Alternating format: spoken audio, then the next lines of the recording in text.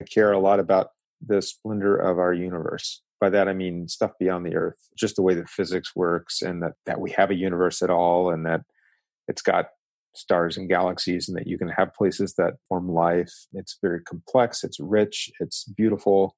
It's amazing and doesn't care about us. Nature does not care that we're here. We're just sort of along for the ride.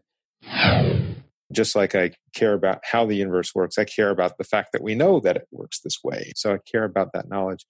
And I care about the earth. I care about, I put myself mentally in places that have been very meaningful, whether it's Alaska or Grand Canyon or backpacking trips where immersed in nature.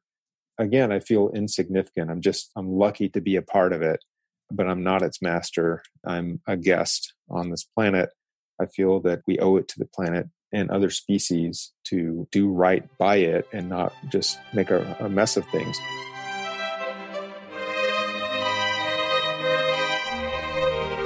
Hi, this is Joshua Spodek, and this is Leadership in the Environment. You're not the only one who cares about your impact enough to act. You're part of a global community undeterred by people saying, if others don't change first, then what I do doesn't matter, and other excuses. We've read the science. We can do this. This show is about personal responsibility, acting, and improving your life by your values. As guest after guest says, the challenge was hard, but thank you for getting me to do it. I wish I'd done it earlier. Listen on for leaders to inspire you, hear their struggles, and then act. Go to joshuaspodek.com/podcast to commit to a public, personal challenge of your own. You're not alone, and you don't have to wait for others.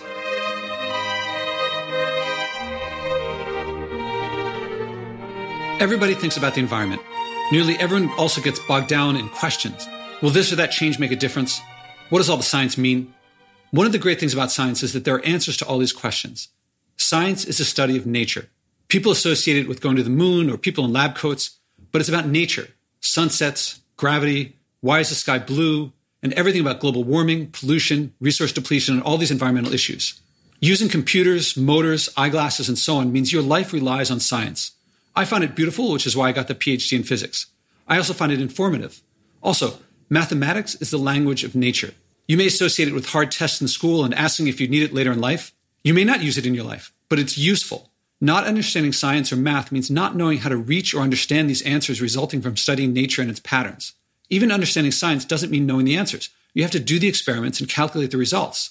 My guest today, Tom Murphy, created a blog called Do the Math, where he calculates the main questions on the environment. Solar, wind, nuclear. When someone says we can't grow forever, why not? What works? What doesn't? Independent of how you feel about it. This episode is long, but I believe it may be the most important conversation I have on understanding environmental issues. It's certainly one that I enjoyed tremendously. I've been waiting to have a conversation like this for years. We don't talk about the math details, which you can find on his site amid engaging conversation and also followed by debate by people who disagree with him among his readership. The point of understanding the math is to liberate you from arguing about opinion, to learning priorities and what works to do in what order. I urge you to listen to it all the way through and read his wonderful blog, Do the Math.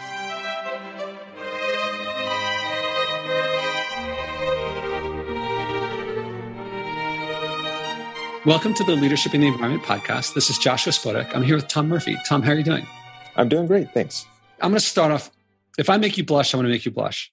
But I think your site is one of the top sites on the internet. And there's a three-way tie, in my view, for my favorite sites. So there's yours, which is the Do the Math blog. And we'll say in a second what it's all about. Then there's Sustainability Without the Hot Air, which is really more of a book, but it's similar. And your blog links to that one. Both of those are by physicists. I believe you both went to Caltech. That's right. Or at least David McKay spent time there, maybe as a postdoc. And then you went off in the world and looked at the world and the environment. Everyone knows the environment is a big issue. And people just kind of look at it and they don't really, they'll talk about reducing straw use and they feel great about it. But does that really make much of a difference? Maybe it's a good start. Maybe, who knows? And actually there are answers because we can measure these things and we can figure these things out. And you actually do it and you do the math and you present it in my opinion, a fun, engaging, accessible way. And let me just say the third one. Do you know the Low Tech magazine? I do not know that. Sounds great, though. I think you're going to I'm a big fan of Low Tech. Then you're going to like the site. It's prepare that you're going to get lost in it. not lost in it, but you're going to enjoy it. Let me just say that we're on a Zoom conversation, so you can see the background here. Of course, the listeners can't do that. But I'm in a lab that has, a lot of high-tech stuff, and I'm sort of pushing at least my knowledge limits lately on some high-tech development. And yet I'm a huge fan of simple, low-tech solutions. So I live in a kind of a dual world where I embrace the sort of cutting edge of high technology, but I'm also skeptical of it and would often like to go simple. And so I like the sound of this magazine. Yeah, I think that you're part of a certain class of people that understands technology and values it for what it does. But ultimately, if I read, and this is like jumping to the end, which I think hopefully we'll get to, but ultimately it's about values and how you live by what you think is right and what you think is important. And when technology serves that, great. When it doesn't, you stick with the values. And I think a lot of people miss that. They can get lost in the science or the math.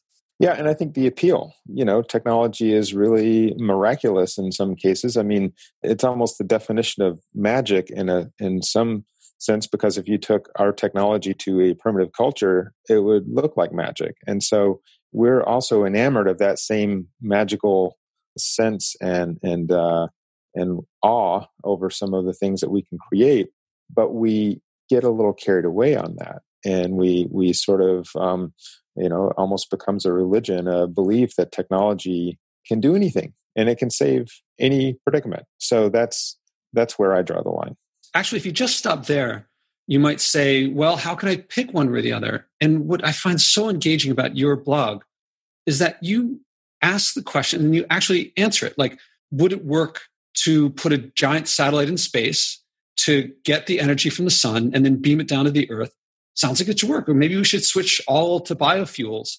And it's not just opinion as to whether these things would work or not. And there's a lot of uncertainty, but on some things, it's really, the uncertainty is actually small compared to the answers. Like, I mean, you figure out based on physical principles, like how low if we can make things more and more efficient, what does that get us? Does it really get us that far? And if we are going to grow, some people say, well, we'll just keep growing, drill, baby, drill. And some people say, well, we can't grow forever. But saying we can't grow forever, what actually are the limits? And you present some basic, to me, accessible and simple ways of looking at things. Can you talk about, I probably want to get into those. I'm also kind of curious how you got started. Maybe you can say a little bit about you, how you got started asking these questions and then answering them. Yeah, sure. Okay. So I guess I was always somewhat interested in the story of our society, how we do things, how we get our energy, et cetera. And I remember as a postdoc, I was at the University of Washington. I became interested in this topic just sort of marginally and dabbled a bit. And when I arrived at UCSD, University of California, San Diego in 2003, I got a teaching assignment to teach energy in the environment. And I thought, okay, that's really neat. This will be a great opportunity for me to learn what this business is all about, what our options are. I was vaguely aware that, fossil fuels are not the forever solution, but I imagined that there were a lot of other interesting and cool new technologies that would step in and fill the void. I was definitely of the opinion at the time that, the Stone Age didn't end because we ran out of stones, and, the fossil fuel age is not going to end because we're running out of fossil fuels. It's that we will find better things. And so I took this course as this course assignment as an opportunity to dig in and understand what I thought the future was going to look like, just kind of build a picture for how I imagine things might go. So, and I interrupt, but do I read you right that when I read your stuff now, it seems like you write the post after having done the math, but before you did it, what you described sounds like everyone.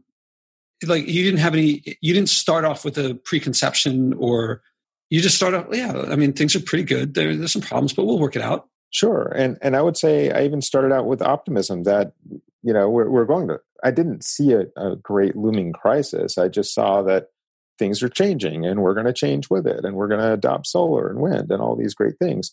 But I wanted to sort of pencil it out and see, well, exactly what is that mix going to look like, do I think? Of course, it's impossible to really be certain about anything in future developments of this magnitude. But I realized that, a lot of these things pencil out in a mathematical sense that, yes, there's such an abundant influx of solar energy that what we use today as a civilization just pales in comparison. And so that would seem to be, game over. That's your answer. You can do solar.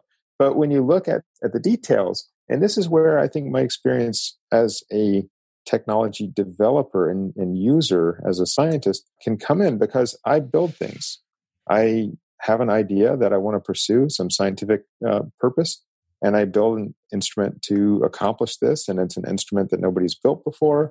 And so you can't just go order things off the shelf. You have to design it. You have to make a lot of choices and compromises. And you realize that you can't just get what you want all the time. Your dreams are good guidance on where you want to go. But at the end of the day, there are limitations from real world constraints. And so I think I came at this from that perspective that you have to look beyond the just, first back of the envelope calculation about how much solar energy is available, for instance, and look at, okay, well, then what? What form is that energy? Is it photovoltaic? Is it solar thermal? What do you do once you have that photovoltaic and solar thermal? How much is it going to cost? Where can you put the detector, the arrays? I mean, you can put them in the middle of the ocean, or maybe you do it in salt water. Yeah, that's right. So there are a lot of practical concerns that enter. And I think that's one thing that I've valued in my own experience is that I can balance a lot of things at once, a lot of concerns at once, and in a very complex situation in a complex world with many different sort of elements tugging on the problem from one direction or the other, and realize that there are a lot of sort of maybe little idiotic things that you might not think are problematic, or they don't occur to you. And then when you dig into it, or if you actually tried to build something, you run into all of these, real concerns. So I came at it from that perspective, and in doing so, came out of this process confused. I wasn't sure exactly how we were going to really work this problem. It didn't look like a techno fix, easy migration into the next phase of our glorious civilization. Yeah, because now that I'm looking back at a lot of your posts, I mean, mentally, I'm trying to, and I'm seeing now that actually it's more of an exploration. I read it as you had figured out the answers and now you were sharing the answers, but you're actually exploring yourself, trying to find these things. It makes it much more. Yeah, I was basically trying to reflect my process. I came to these conclusions that alarmed me, that concerned me greatly, and I needed to share that. And so, in fact, there were a number of calculations that I had done and things I'd explored in my personal effort to come to terms with our challenges. And so those became ultimately blog posts. This is many years later, and it was very cathartic to finally, flesh out these ideas. But there were some that I hadn't really covered yet that I just sort of had left on the shelf, and the blog sort of forced me to turn to those things and kind of check off that box. And I guess a lot of those things I already had ideas that, that's not going to amount to much, like geothermal. I didn't really have to do a detailed analysis to realize that's not going to do a whole lot.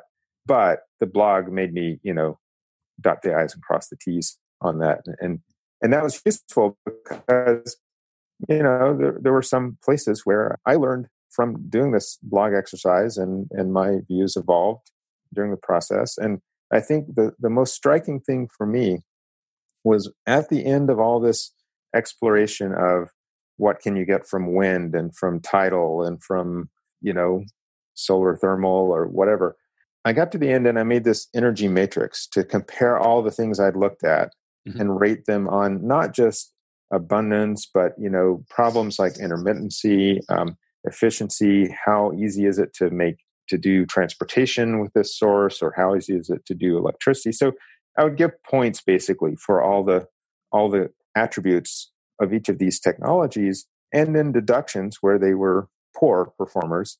And what I came out with at the end, comparing that exercise to the scores for fossil fuels, was really stunning, because there's this giant gap between the ease and convenience A gallon of fuel is like and the energy density, right? And all of these amazing, safety issues. You can, run these a generator in your backyard or whatever.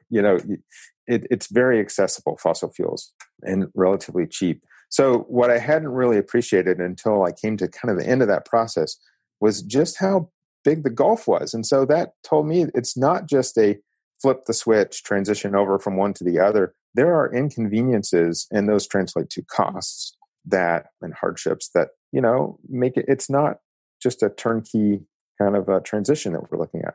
And yet there's a few images. There's one that comes to mind that shows up a lot on your blog of, it's very easy to plot, say, amount of energy we have available to us over time. And if you look at it up until now, it's always increasing. If you think of it as a civilizational timescale of a few thousand years, and you go into the future, it goes back down again. And so you have it, when you look over up until a few thousand years from now, all the energy we have now is like this little blip that's going to go back down again. And it's such an important image. I carry it in my mind all the time myself. And in fact, I think it's important enough that if you don't mind, I'll spend a couple minutes kind of mentally, guiding listeners through this graph. So imagine a graph that starts at 10,000 years in the past. So this is kind of the beginning of human history in a sense. And it goes all the way to 10,000 years in the future, and we have no idea what that looks like. But I'm just taking a large perspective, stepping way back from the picture, and we're going to plot on that timeline how much energy the human endeavor has put to its use.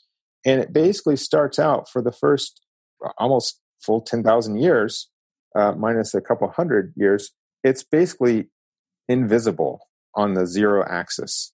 We're just lighting some sticks on fire every now and then. Yeah, it's just not much energy. Yeah. Right. You've got some windmills in Holland, and you've got some, animals plowing fields. But on the scale of what we do today, it's on a linear plot. You would not be able to see the energy for almost the entire plot. And then in the last, let's see, I guess 100 years is 1% of that time. So in the last couple percent of the horizontal axis, suddenly this thing just jets up like a rocket, just almost a straight up turn in this curve. And that's a phenomenal, stunning development in human history. This is something I think we have a hard time recognizing from here in this moment, that we are living in this just truly unprecedented and almost alarming phase of human history. And it's also then now that we have this image in mind, worth recognizing that large spike is fossil fuels. That is when we found coal, found oil, found natural gas, and put that stuff to use as quickly as our practical kind of limitations would allow. And so we're jetting up, and now we're arguably, well, let me just continue this story then.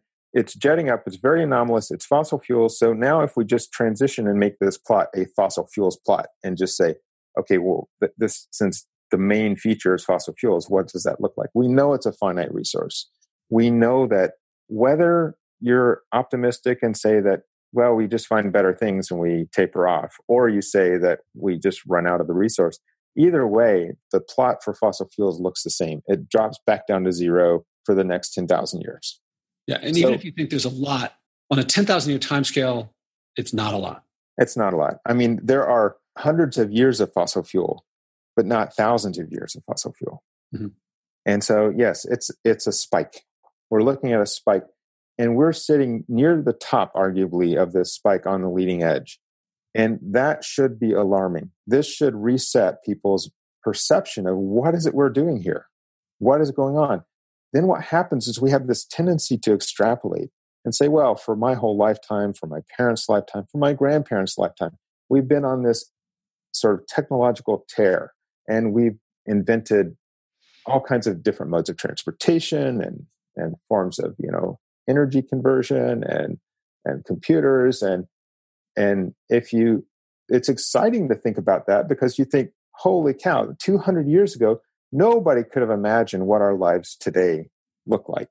Nobody could have seen this coming. Mm-hmm. And so they think, let's apply that same mentality to 200 years from now. We can't imagine what amazing Star Trek worlds we're going to be living in. Well, I kind of turn that on its head and say, because we don't really know what's going to happen in the future, and we have, legitimate challenges that we're really not paying attention to or acknowledging as a whole, we should still apply that humility. We have no idea what we're looking at in 200 years, but allow yourself the mental flexibility to say, it might not be very good. Mm-hmm. It might be more primitive. And you would still be correct in saying, no one today in 2019 would have seen that in 2219 we'd be, beating each other over the heads with, clubs of, cow leg bones, trying to steal each other's food. Wow. It just seemed like things were going so well. What happened? So yes, we need humility in understanding the future. But when you look at it from the perspective of this fossil fuels graph and realize that all of our assumptions about our trajectory are crudely extrapolative and not very reliable, because the foundation of that big surge is not something we can count on going forward for that kind of time scale. And so it has me worried. All right. So now I want to contrast the worry with how you've actually implemented it, because I don't know if it's because of your blog or because of the course or just because of curiosity, but you've also, like, you got an electric car and then you keep track of all these things. You're not like some people in Silicon Valley are huge on like keeping track of everything, but you do write on what your usage is. And then you keep track of the heating in your house, and you've gotten solar and attached it, not just because, but you take lots of measurements. And what I see is that by doing that, one, you have fun. I read that you have fun with this sort of stuff. Maybe your wife is like, it's doing a little too much. But I feel like you're having fun, and it's changed your behavior. And I read that your behavior is and maybe I'm projecting onto you what's happened with me, but that the more that I think about this stuff, the more that I act on it, the more that it improves my life. And I'm like, wow, there's a lot of low-hanging fruit. And the more that I pick it, the more I'm like, I'm glad I got rid of that. And I'm reading that, one, you're finding a better life that uses a lot less fossil fuels, and you like sharing that, and that it's available to anyone. Like, this waste, there's a lot of waste, and it's not helping us. It's not making us happier. Yeah, I agree. And I do have fun doing this. Part of that is I'm just a data hound. I love, collecting information, but also the information, it's more than just numbers and data. It's actually a call to action. It's a challenge to yourself. You see what your baseline is, and then you ask the question, what can I do about that? Is that high? Is that low? But, where could I trim? And how much effect would that have?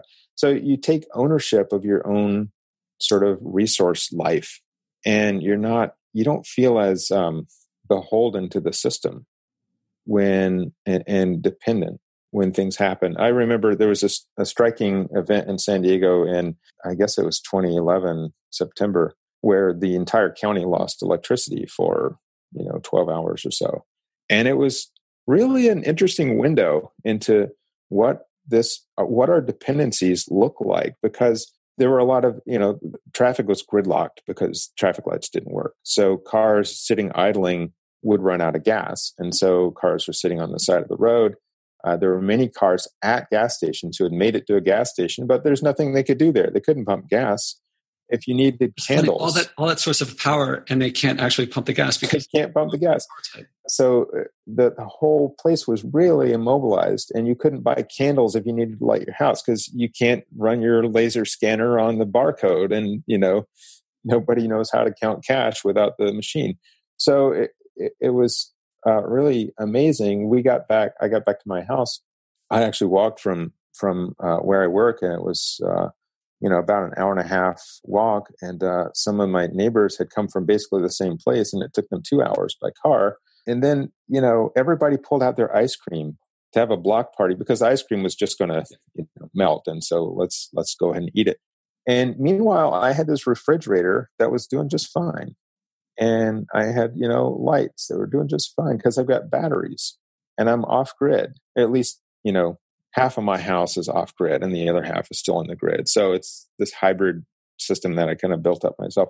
But, you feel this great sort of sense of independence, and you're less vulnerable really to whatever happens in society, because you not only do you, through all the data and all the kind of tracking what you do and reduction, you realize that you don't need that much. That's part of it. And so when services are disrupted or curtailed or something unavailable, you realize that, no, I can deal with that. That's okay. And it's not as psychologically jarring if you've kind of adopted a mentality that, you should not just depend on what our world gives us. I'm reading that the doing the math, I think a lot of people, I don't know what it's like for most people. I think they're scared of math, but I think that it's actually, the focus is the math as a means to an end, or it's liberating. Like once you get the math, if you don't do the math, then it's all nebulous. You're not sure. And maybe I should do this and maybe I should do that. But once you do the math, you realize what works and what doesn't work. And then you do what works, and and likewise with the experimentation and the lowering the reducing consumption, or finding out how little you need, this also feels liberating. It's not work for you to use less. It feels like, oh, I don't need that. I'll do without. And I guess in the history, there's always like people throughout time saying, wealth is not how much you have, it's how little you need. And in that sense, you're making yourself wealthier. Yeah, it does feel like that. And I would say that there are two things to point out. One, it's not really sufficient to give people a list of here are things you should cut out, because now you're bossing them. People don't like to be bossed. If you give them the tools to be able to assess what they're doing and let them figure out what to cut out, now they have ownership. Now they have, agency in the whole business, and they enjoy it. It's, I think, what you've experienced is what I've experienced. And so that's point number one is you've got to, give people tools to at least understand and evaluate. And, I have some suggestions that we can get to. But, the other thing to point out is it's counterproductive to be a purist on this stuff. And a very good example, I think, is that I recognize that our food industry is kind of crazy in terms of how many calories of energy are put into delivering 1 calorie of food to a plate that we're going to eat. It's a 10-to-1 ratio in many cases. And a lot of that's driven by our meat consumption, where, beef might be a factor of 5 to 10 higher energy cost per nutritional, value than grains or vegetables and things of this nature. So if, say, half of your calories are coming from meat and the other half from vegetable matter, then you've got something like let's call it 4 times energy sort of footprint compared to if you're strictly non-meat eater. So you could say, oh my gosh, then the clear answer is I should just not eat meat. And you could bring that factor of 4 down to a factor of 1. That's a huge reduction in your energy footprint. But then if you're strict about it, it makes your life, I think, somewhat less fun. So if part of your tradition is to have, turkey at Thanksgiving, well, you should still do that. If you go to a friend's house and they've made lamb, go ahead and eat it. It's tasty. You'll like it. And it's not really making a huge dent if it's occasional. If the occasional slice of pizza has a few, shreds of ham on it or something, you shouldn't turn your nose up at it and say, well, that's against my principles. I can't eat it. Should be careful about saying you shouldn't do this. But my philosophy is just relax, as long as quantitatively, and this is where the math comes in, if 95% of your meals don't have meat, then you've taken that 4 times down to 1.2 times. Mm-hmm. And is going from 1.2 to 1.0 when you've already come from 4 to 1.2, is that worth, the inconveniences or the deprivation, complete deprivation for a lifetime? I say no, just relax. But the quantitative approach allows you, in my mind, to do that, because I realize that if you cut out 95%, you've basically done the job, and you shouldn't fret the small stuff. Yeah, at the end, the quantitative approach makes that possible. I read in the New York Times an article that was saying about how to reduce your energy use while traveling. And they were saying, close the laptop lid when you're not using it. And he kind of took away like, oh, if I close a laptop lid, then an extra flight isn't that big of a deal. And that's not based on the numbers. Not even close. 1 and 1.2, that's it. That's like penny wise and pound foolish, but like penny wise and like something a lot bigger than the pound. Yeah, tons foolish. Yeah, that's absolutely, you're right. And that's why I love People Hug so much. And like, I have no problem if anyone's listening to us right now and just turns it off and goes to do the math at UCSD.edu. It's, you stopped writing it like something like, I guess you've had a couple of posts in the past year or two, but the bulk of it was a few years ago. I still go back to it all the time, partly because of the graph that you described of the up and down of the fossil fuel, the energy matrix, which ought to be pasted on most government buildings in Washington, D.C., so that they know what works and what doesn't work. The energy trap, there's all these other, and you talk about your energy use. I love that you plot the energy use, and when you start measuring it, it just drops. Yeah. And you didn't drop it to make your life worse. You made your life better. And as a result, stop me if I'm misstating it, but I imagine like now that I have the numbers, I imagine you're like, now that I have the numbers, I know what I can do. You cut things out, but you're not cutting out things you like, you're cutting out the fat. And then like a visitor visits and like it spikes again. Yeah, that's right. And they just haven't gone through the process. Yeah. And so they're just like a bull in a china shop, I guess, just like, oh, whatever, I'll just turn this on, turn this. Right. I did a sabbatical quarter away from San Diego. We had a house sitter for 3 months and the energy use went up by, 5 times or something like this for one person instead of 2 people. One person used 5 times as much energy as the two of us normally do. And it was stunning because that tells you right away, it's not the house, it's not the insulation, it's not, the characteristics of, does it have gas heat, does it have, it's the person, it's the habits, it's the expectations. And it's also, that's the low-hanging fruit.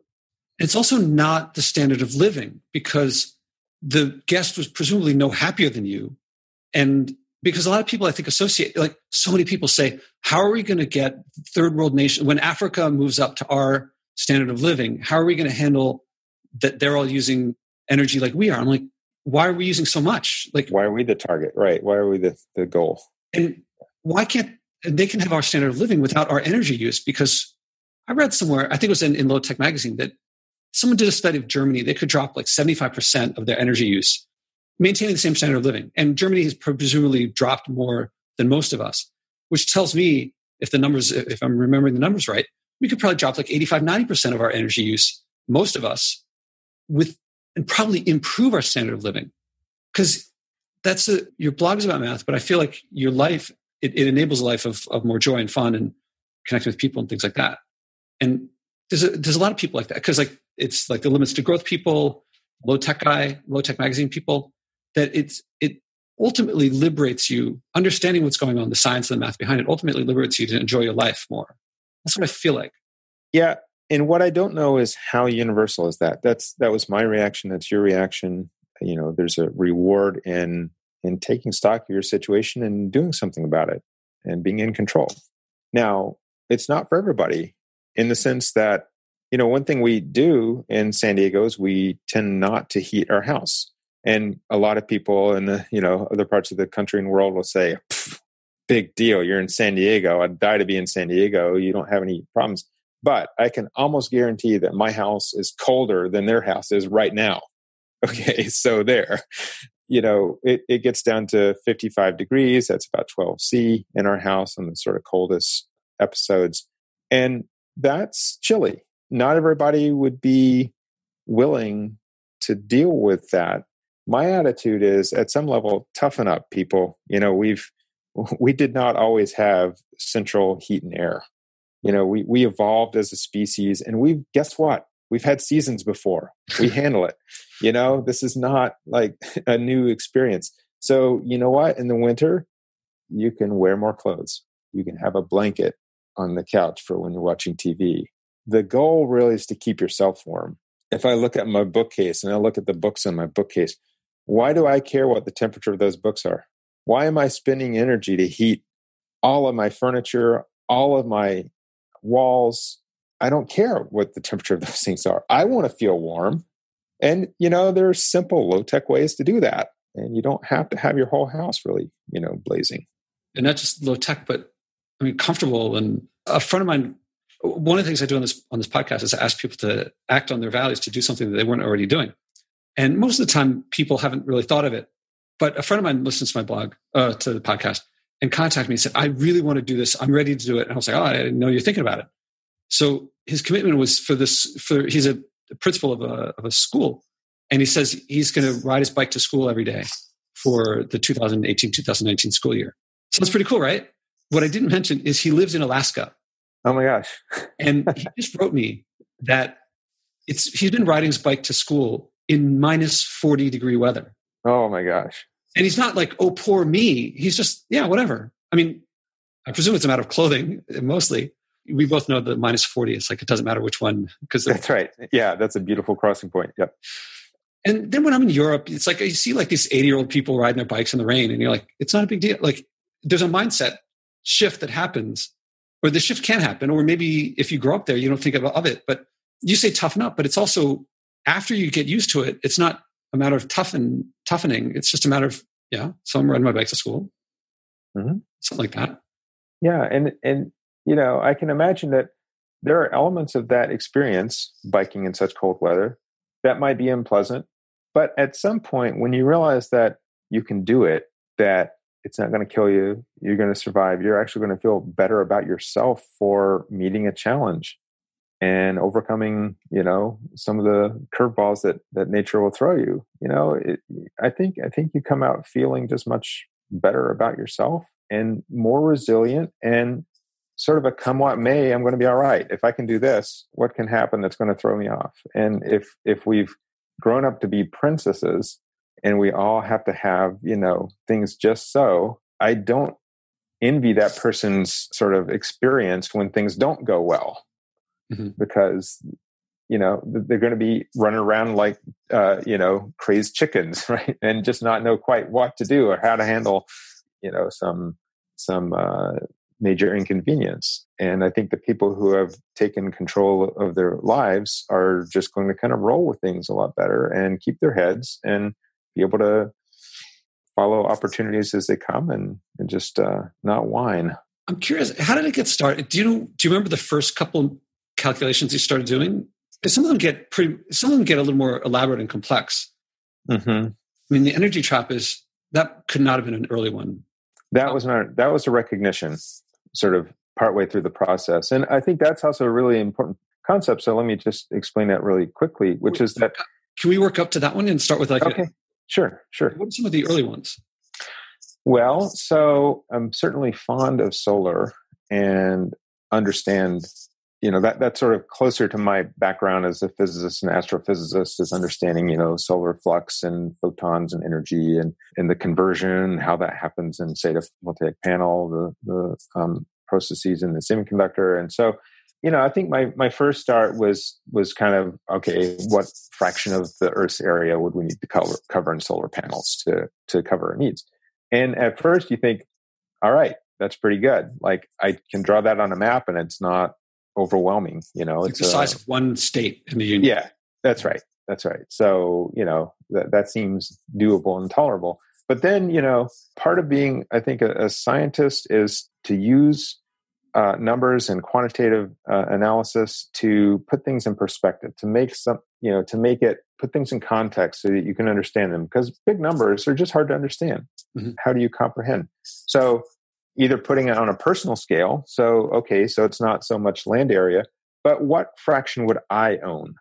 Would be attributed to me. Like, how big is that? And now you can compare that to the size of your house or roof or yard, or just, putting that in perspective and realizing that, okay, that's not insignificant.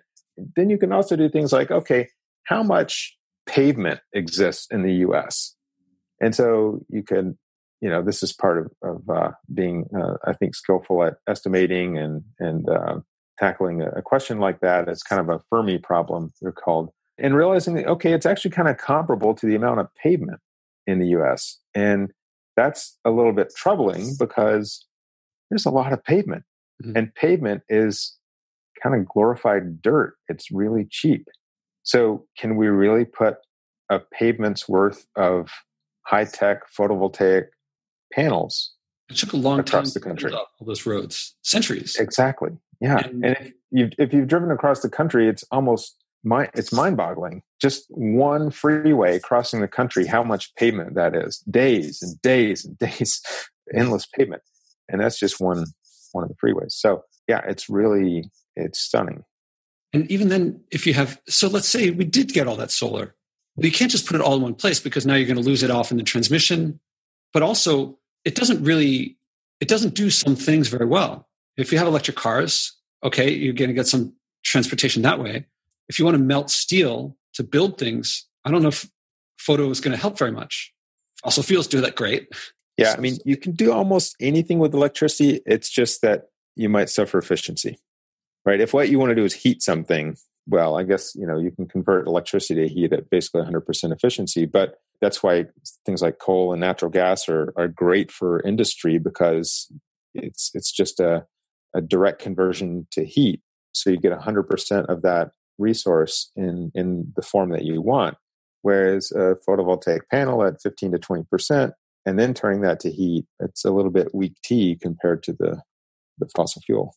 And people don't get that. So then what's another early one? And then I want to get to some of the later ones too. Yeah. So I think I try to hit the obvious things. Okay, what about wind? The things that you hear a lot about. And hydroelectricity. So I think, it started with the obvious, well-trodden targets. And one thing I think is relevant and important to realize is that, the Earth system is really primarily fueled by the sun. So sunlight comes in and it creates the winds. So the wind, for instance, is a derivative product of the sun. Hydroelectricity is a derivative product of the sun. So the sun driving the evaporation cycle and rain, and then, catching that in reservoirs. So all of those things are just from the outset going to be subpar compared to directly harnessing solar input.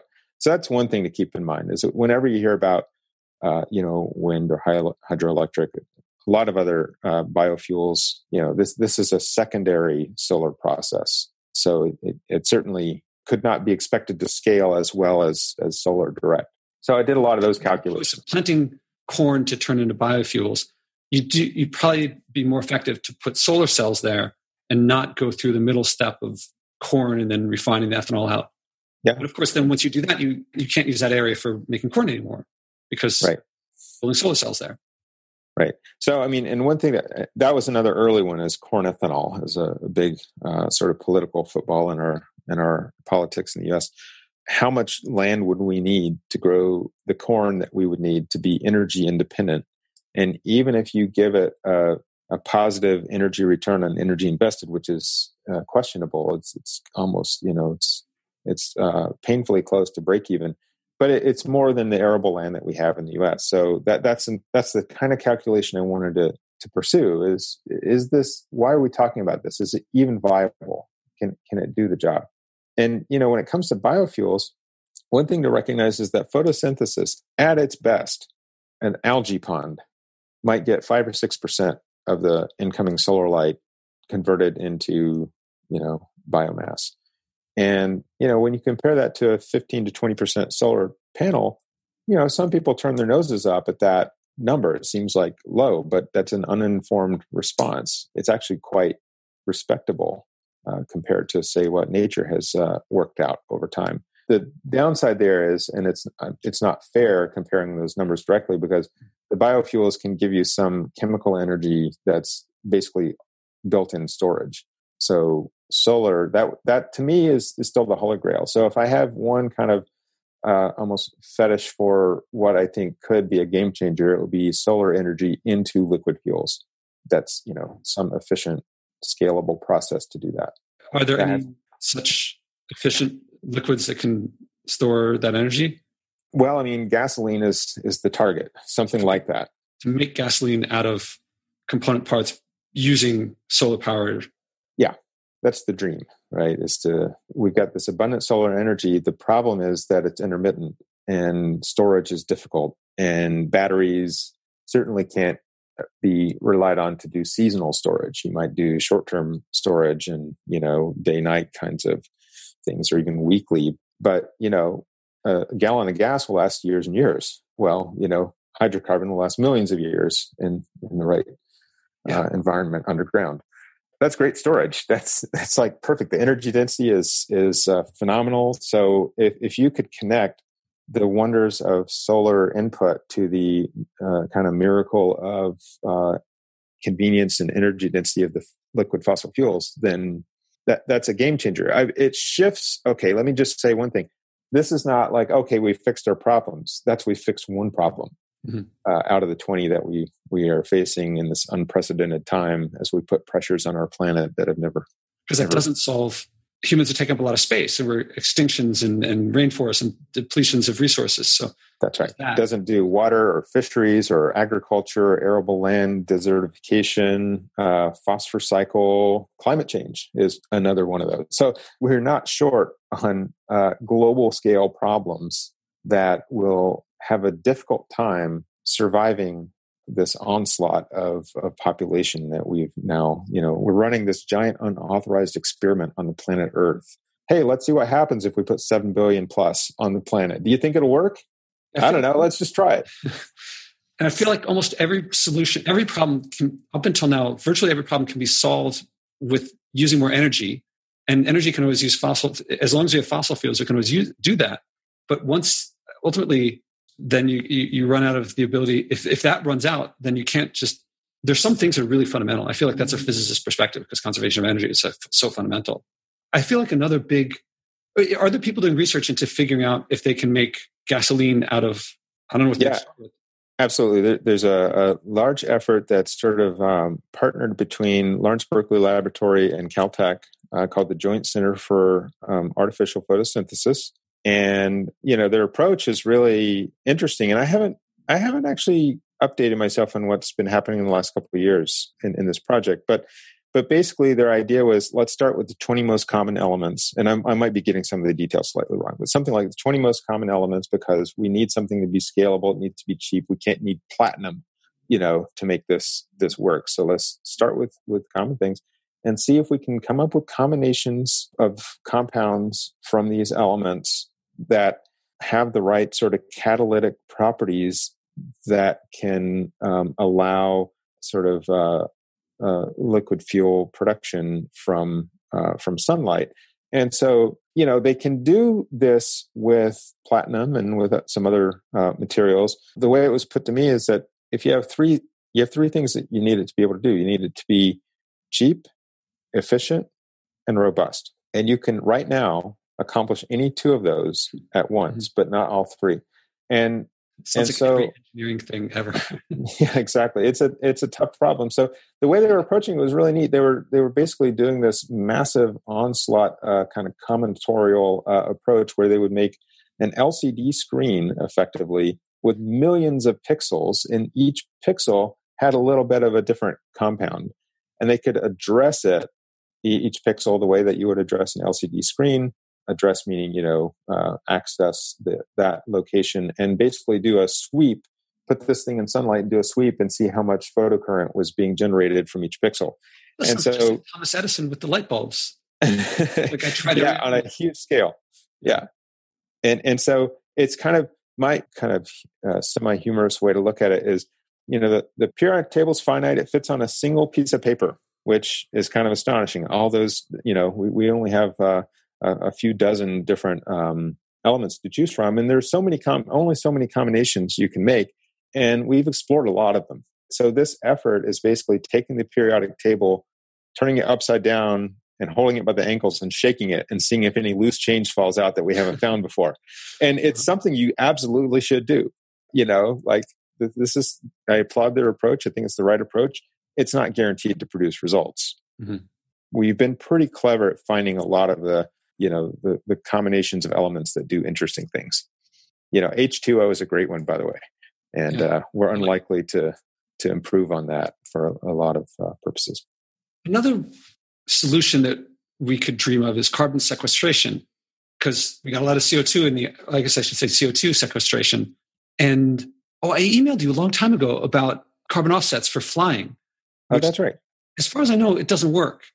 And it's decreasing something that would have increased it more is not the same as decreasing. If you put some money in and it stops someone from putting a little bit more than they would have, that's still decrease. It's only decreasing the amount of increase. I'm not aware of any way, short of planting trees, to get CO2 out of the air. And planting trees only replaces the trees we've cut down. And it doesn't seem to match the volume that's in there now, not to mention methane and so forth. I know that there's some research into getting some rocks that CO2 get into combining with rocks. Have you done a post on sequestration? I did a post on sequestration some time ago. And I remember the result being that, there was one particular technology I was evaluating to see it penciled out. And, in terms of strict sort of energy terms and viability, that particular effort to get CO2 out of the atmosphere seemed reasonable. But, the practical problems become, where do you put it? In what form? If it's gas, it's difficult because, part of the idea is maybe CO2 after you've captured it. Right. You could put that maybe into natural gas wells that are spent, and just, these underground features that have held gas for lots of time, millions of years. Maybe those are good places to shove these gases. Yeah. But that's, I think, a difficult prospect. And I think those things can be actually leaky once they've been, accessed for, the natural gas has been pulled out. You get this sort of drill hole pipeline. And I don't know the details of this, but, it's one of those things that strikes me as that's a little hard. The other thing you could do is make solid matter that you dump into the ocean, and it goes, down deep into the ocean floor and basically not seen or heard from again for the timescales we care about. Mm-hmm. So there are things that you can do like this, but compared to just simply cutting down on our fossil fuel use, mm-hmm. That's where the big gains can be had, at least in slowing the progress. And then everything about the problem becomes easier if you take that forcing away. And I feel like business people ought to get that most, because if you want to become more profitable, cutting costs is almost always more effective than raising the revenues. It's difficult, but it works. Actually, you're going to love the Low Tech magazine, because he talks about, there's one that he did recently on energy security, which the definition of that is kind of hard to figure out. But if you want to make sure that your energy supply never drop, or if you want 99.99%, like you only want to have an hour, you never want to lose more than an hour a year. The costs shoot up incredibly. And if you're willing to have it, maybe the power goes down once a day over the course of a year, the costs drop a lot. But nothing works like just reducing the amount of power you need. It's like night and day, the difference in the effort. And to keep trying to get to higher and higher percentages of working, you become less and less secure, because you start having to devote more and more of your economy over to it. And then, immediately people, once they have it, they start using more, and you become less and less secure. And if everyone could if everyone lived a life where, one, they didn't need that much, and two, when the power goes down, they're fine for a while. Just don't do your laundry that day. I've oversimplified. You become a much more secure nation if energy security is what you want to look at. And in general, lowering consumption, it's just incomparably more effective. That's right. And that's something I personally found, is the one place where I can mentally go and feel like, okay, there is a solution to our massive problems. It's not one that's easy to sell, but yes, if we all reduced our footprint by a factor of 2 to 4 or 5, as I feel I've done in my life, not feel, but I've measured. And that takes enormous pressure off of our system. And now a lot of the problems become tractable. So it's a funny thing that the Do the Math blog, I do all this evaluation under the assumption that we're going to try to keep our present energy use rate or even grow, and show that, man, it's really hard. It's just hard. But as soon as you drop it down to 4 times less, okay, now there are things that we can do. And the problem just becomes easier. It's not an easy thing. But so the question is, how do you get people to accept that that's the right solution? And I'm skeptical that our values as a society can change without a crisis being the precipitator. And it would have to be a pretty serious crisis and there's a lot of damage that comes out of a crisis. So yes, on paper, we would be much better off if everybody just cut way back, as I have myself and you have. I just don't know how to get there. That's what this podcast is about. And that's what my life's work is becoming. Mm-hmm. Largely because when I've made these changes, it's not necessarily the case that if you reduce your consumption, that your life will be better by your own standards. But what I found is that it's not only better, but it's like a lot better in a way that I never would have anticipated or predicted. And what I'm sharing is not deprivation and sacrifice. It might look like that from the outside, but what I'm trying to share is joy and fun and connecting with people more and living by my values more. Mm-hmm. Now, that alone, if you simply tell people that, people are like, okay, great. Well, I like my life too. And good for you. You live a great life. I'll live a great life. And they kind of stay that way. I want to get to that in a second, but I still want to go back to a couple. There's like what happens if we keep growing? That's one of the more bigger ones. And the energy trap, because both of those they stick with me really well. And I think they inform a lot. And I hope you don't mind sharing about those two. Sure. So first of all, the first post I did for the Do the Math blog was just exactly this problem of how much physical growth can we take. And I looked at just energy over the past few hundred years, 300 or 400 years, we've been on essentially an exponential rise at maybe 3% per year. And so if you do the mathematically convenient move of knocking that down to 2.3% per year, that gives you this nice feature that every century it's a factor of 10. So if we increase our energy use by a factor of 10 every century, what are we looking at? And in 400 years from now, we would use all the sunlight that hits the Earth. And then I think it's... sorry, you said 400 years. Yeah, in so 400 years. Years ago would be 1600. So yeah, Renaissance, not that long ago. I mean... Right. We can still understand English from that time, for instance, right? Yeah. It's, that's Shakespearean and long time. Yeah. Almost as long as they've been up now. I mean, they're like 4,000 years. So it's 10% of the time since ancient Egypt. Right. It's modern. Very recent. Okay. Right. So we go that far ahead. Now we have to use every bit of solar energy that hits the planet. At 100% efficiency, which, thermodynamically and physically you're not going to do. So and there's clouds reflecting stuff and all sorts of other, yeah. Okay. Yeah. So this is sort of upper limit. This is the absurd level. So then you say, well, no problem, because I'm a space cadet and I think we can build, a Dyson sphere and catch all the light from the sun that's not just hitting the Earth, but everything that's coming out. So that gets you to 1,100 years. So to get everything coming out of the sun. So we're just using every bit of energy that's coming out of the sun. At 100% efficiency somehow.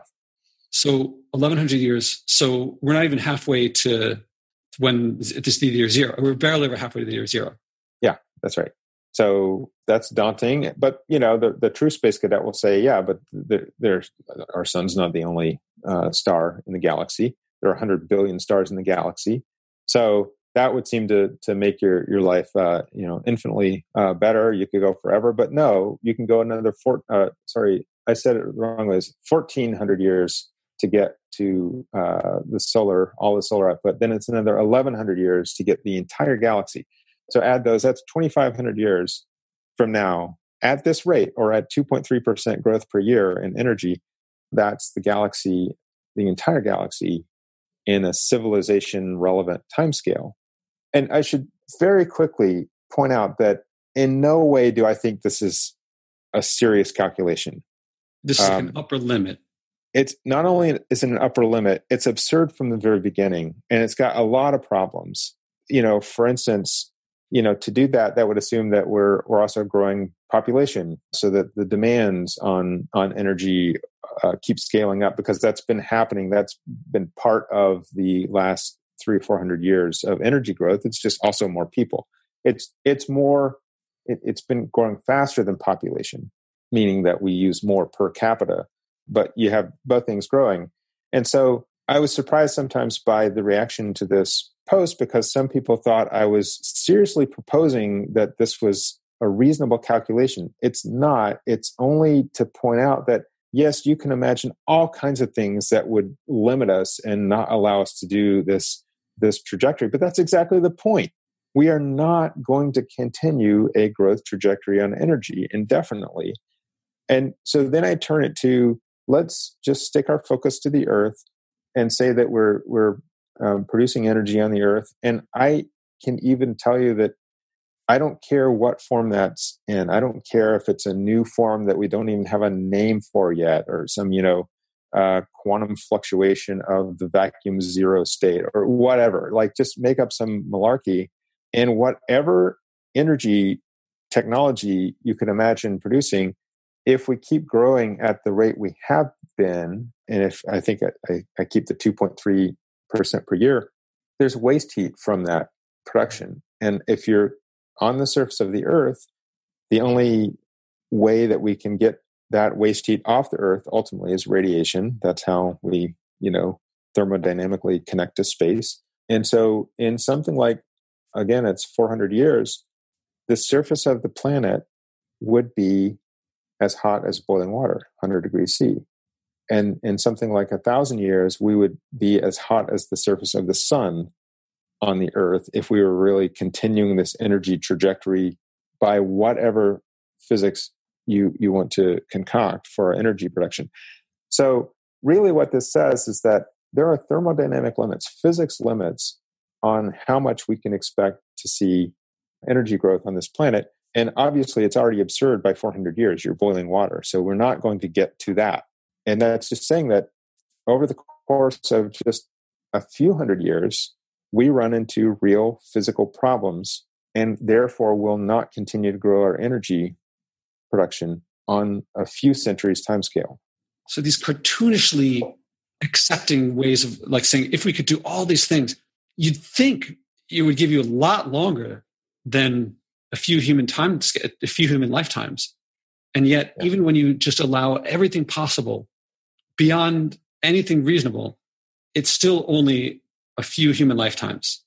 It's shorter than the growth period that we've seen so far. And it's very simple. I mean, it's just like, we can't keep doing this. And then, so you had this conversation with an economist about this, right? Who's named on the podcast, on the blog. Right.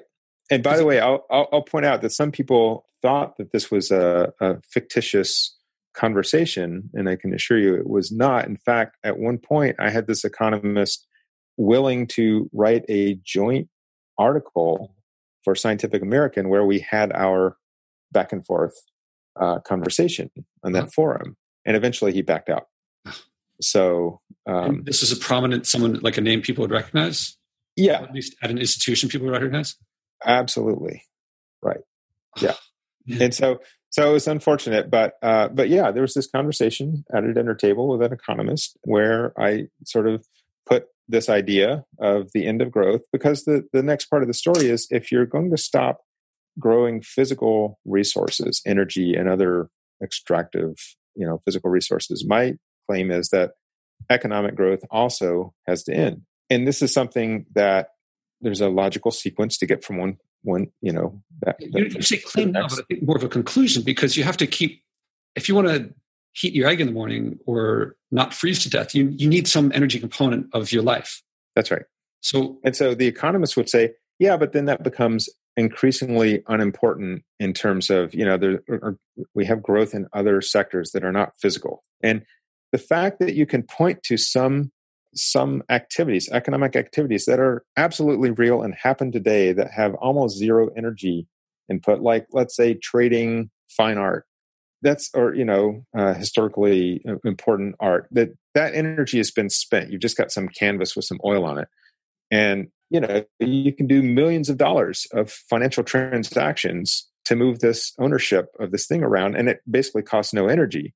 And so there's this fallacy to think that if you can point to some examples where that works, to go from there to say that means that we can decouple, our economic activity from physical resources, because look at this example. But at the end of the day, we do have physical needs. We need to grow our food and eat and move things around and heat our food, heat ourselves. We will have a physical component. If that were to become a negligible part of the economy, because all these other sectors have just, left it in the dust, is the economist's view, that would mean that it's basically free. Which is a weird thing. For something that's finite and limited, it's like they don't understand supply and demand all of a sudden, right? That will not be free. So there will be a threshold. And if you, even in the best of circumstances, when we don't go down in our consumption, but we are able to sort of maintain a steady level of energy expenditure, it will be a finite part of the economy. And therefore, if it's capped and the fraction of the economy that it represents is capped, the economy is capped.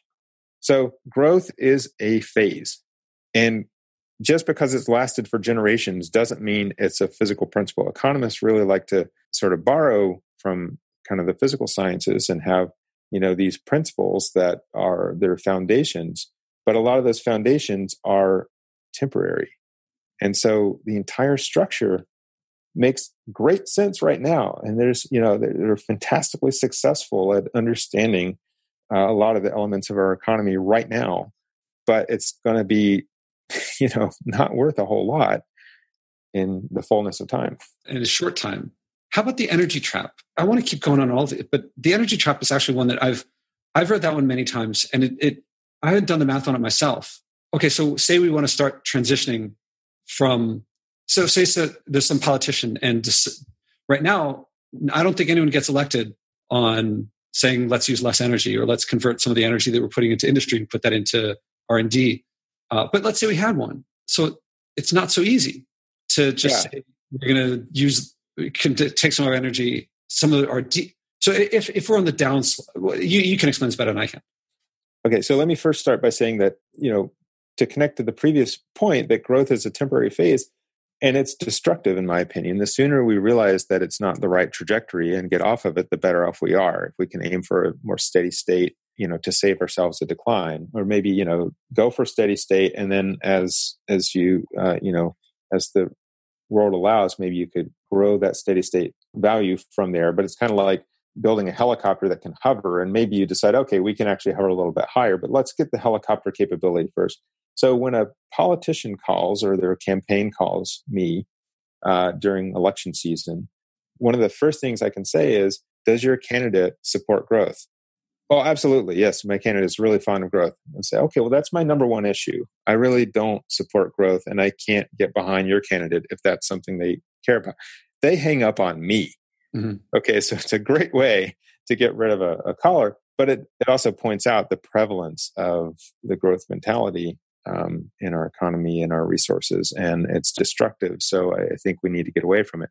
The energy trap is the acknowledgement that if we are to accomplish a large-scale transition away from our current fossil fuel-based infrastructure, where 85% of our energy is coming from fossil fuels or something in that neighborhood, then it's going to take a giant investment of capital and energy to bring that about. If you can imagine a U.S. pavement's worth of photovoltaic panels, or wind turbines everywhere you look, or whatever the technology is, it's a big investment of real physical goods, and it takes energy to produce those goods. So if you react to a decline in available energy because we hit peak oil, or political instabilities, or whatever is decreasing the amount of energy available year by year, and only then do you react and say, oh gosh, I guess we do need that new energy infrastructure. And let's assume that we could even decide what that should be and collectively have a consensus on where we should go.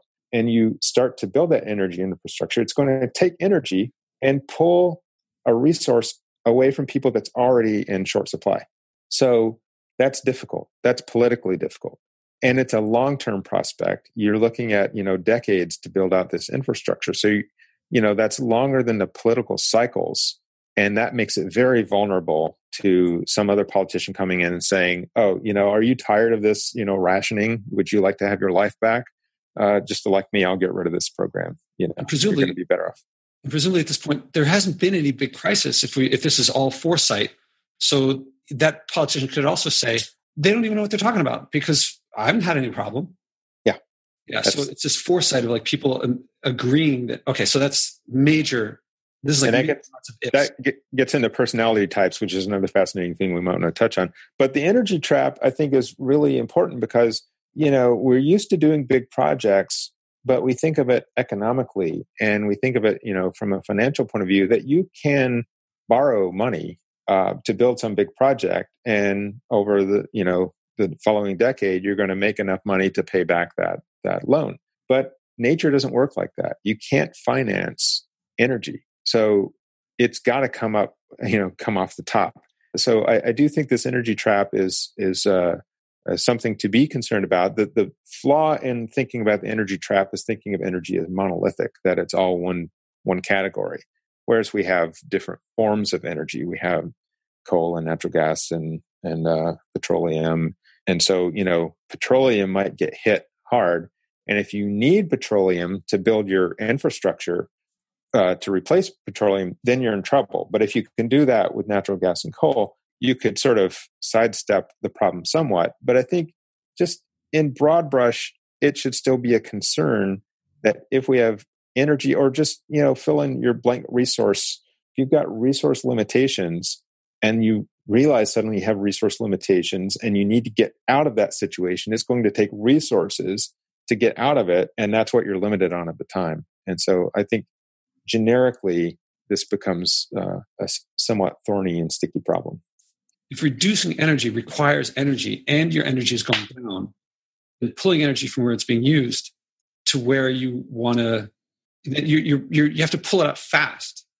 And in a situation, then no one's ever done that before. And you don't even know if it's really necessary, because maybe the projections were off and we think we're going to lose it over the course of, we think it's decreasing like, say, 2% per year, but maybe it's only decreasing 1% per year. We could use that. And then it's always easier to get back out of the trap, or to get back out of that cycle, and then you're trapped. Right. It's on the one hand subtle, but on the other hand, compelling. That's how I found it. And one of the greatest inventions of our human experiment at some level, the greatest I would say has been science. That's my own personal view. But then the next thing might be democracy. And, you could argue about the order that you want to put those in. But democracy, as wonderful as it has been, is particularly challenged when it comes to responding to these kinds of crises. Because if it's a question of voting to impose additional limits on yourself and to have less, rather than, voting for the guy who promises more, that's difficult. So I think we've got the situation where democracies have worked exceptionally well in situations and in our climate in which we have more available each year. In the growth phase, democracies work incredibly well because people can guide their politicians to maximize their growth. If the whole scenario flips around and now it's a decline scenario, democracy is not so well suited to guide us sort of gracefully through that phase. It always wants to go the other way. People want more for themselves. And so the pressures are against the current. When it's with the current, wow, we do great things. I'm not aware of any other system that works any better either. Because if you start looking at the authoritarian, there's a calculation, certainly people my age and older do, which is you hear, well, there's going to be more plastic in the ocean than fish by 2050. Right? I was born in 71, so I'll be about 80. That's a big problem for someone else, not me. And if you're a dictator or you have a small number of people making these choices, presumably they're not the poor people. And then you have people who are like, that's a problem for someone, but not me. Mm-hmm. And I do sometimes wonder, and this is just idle musing, okay? So it's not something I'm an expert on. I don't really study it, but we see this rise of somewhat authoritarian regimes, a lot of sort of right-wing extremism across Europe. And I wonder if some of that is connected to just this subtle sense that things are changing, things are different. One thing I do recognize is that as fond as I am of the tolerance that we've built up in our society toward those who are different, that's a fantastic thing that I would love to see improve. Tolerance is a function of having needs met. So if it becomes more of a skirmish for resources, those who are different will not be tolerated. If you're fighting for your survival at some level, or for just what you want or need to survive, and you perceive that some other group is trying to share that pie, any label, any attribute that can separate one group from another becomes a wedge. And I worry that this is kind of where we would head if we don't handle this transition gracefully.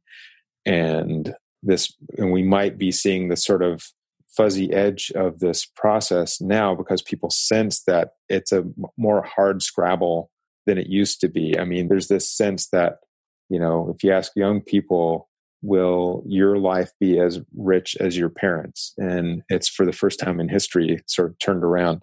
So maybe it's not an accident that we're seeing shifts in our, political leanings in a way that just defies our preconceived notion of where things were heading.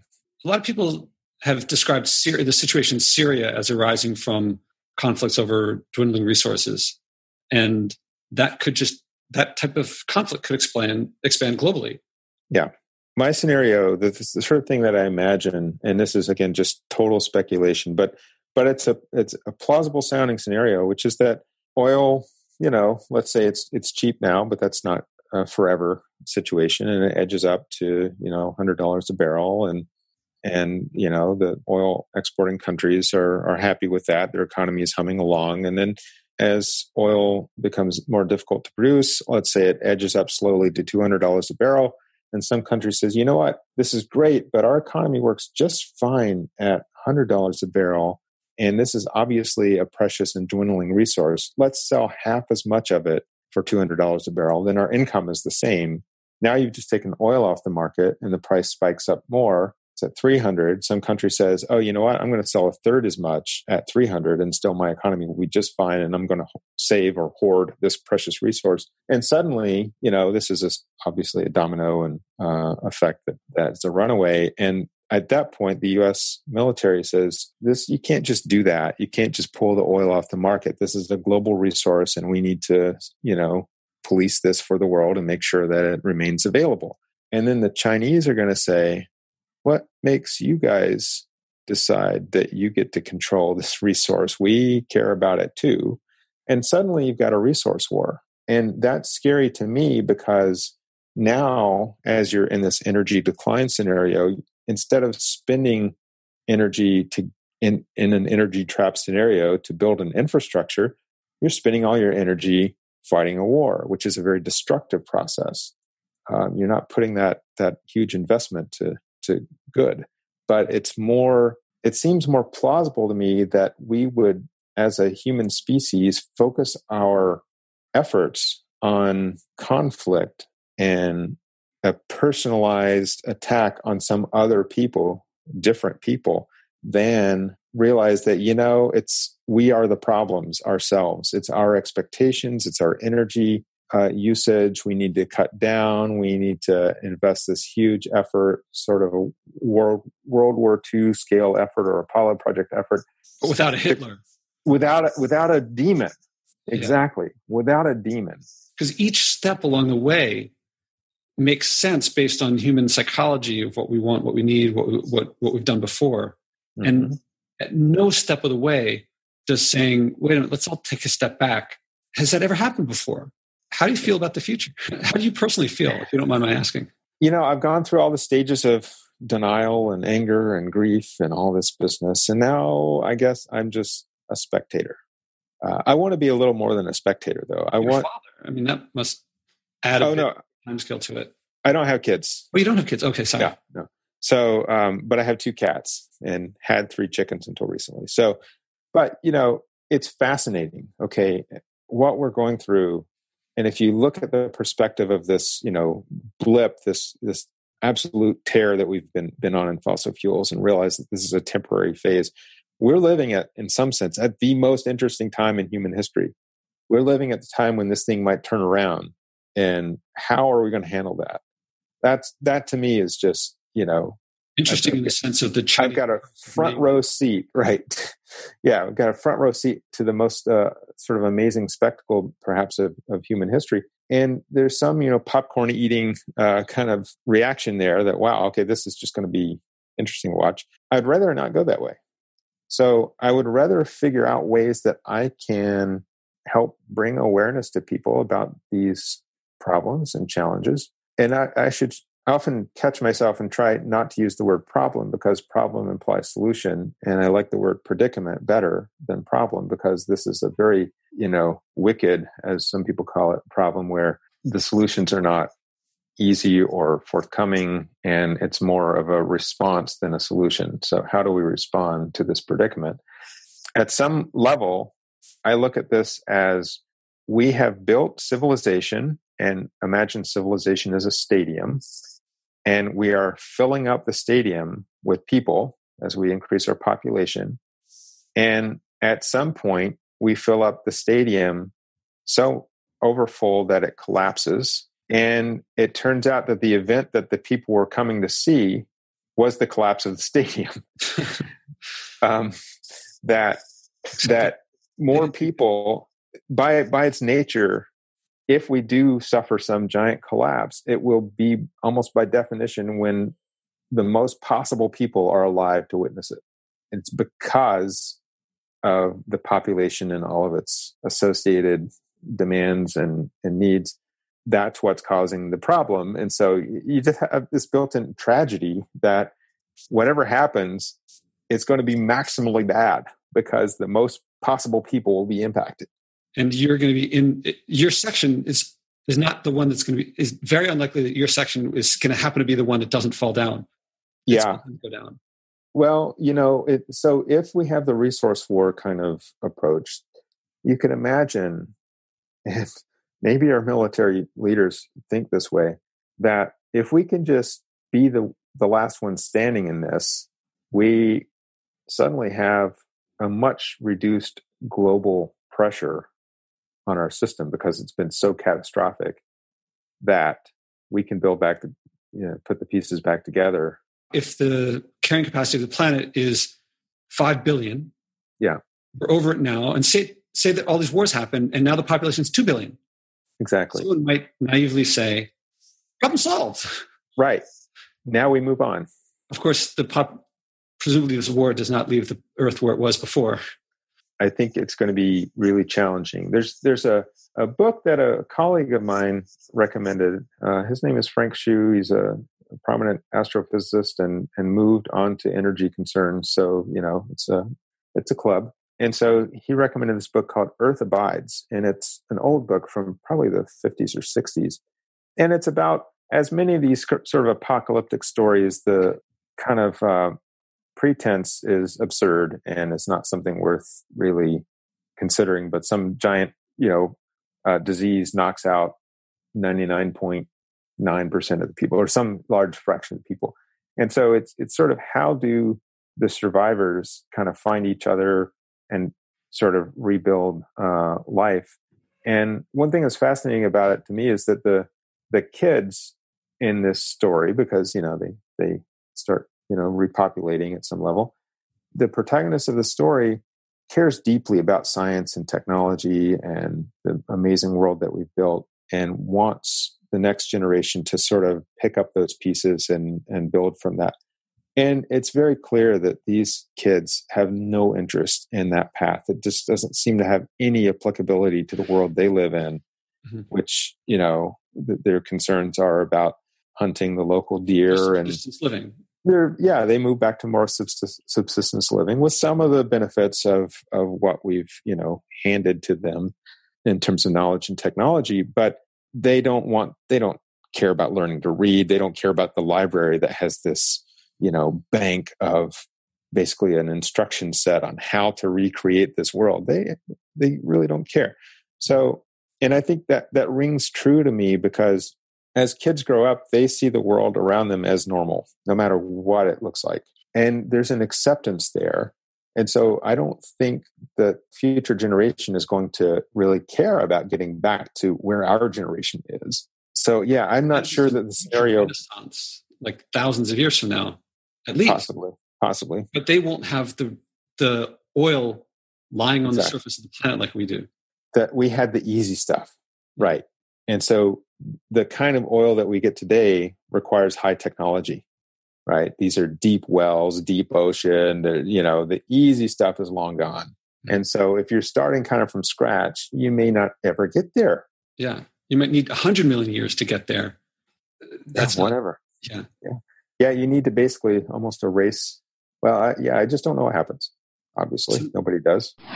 Feeling inspired? Do you like hearing others acting that you're not alone? Go to joshuaspodek.com/podcast to hear other interviews, but even more valuable, join the growing community of people who care enough to act, not just talk. Read the list of people who have taken on personal challenges and then commit to one yourself. Don't be surprised if you end up loving it, changing more, and finding people following you without you even trying.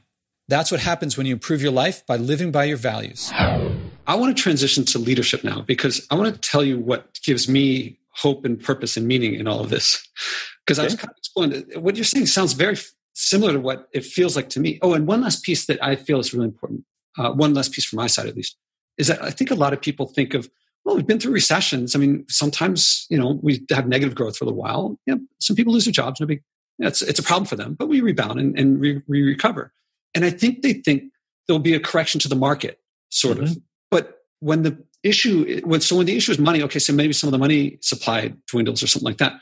When the issue is the population, it's not a little bit of money goes away. It's the population drops. And when we have a 10% blip in some foreign market, our markets are so intertwined, it affects us immediately in a big way. And we can't handle that. I mean, we lose our cool over that. Now you're talking about major parts of the population dropping. That's not like a little correction of the market. That's like fundamental changes to how of what we think of it.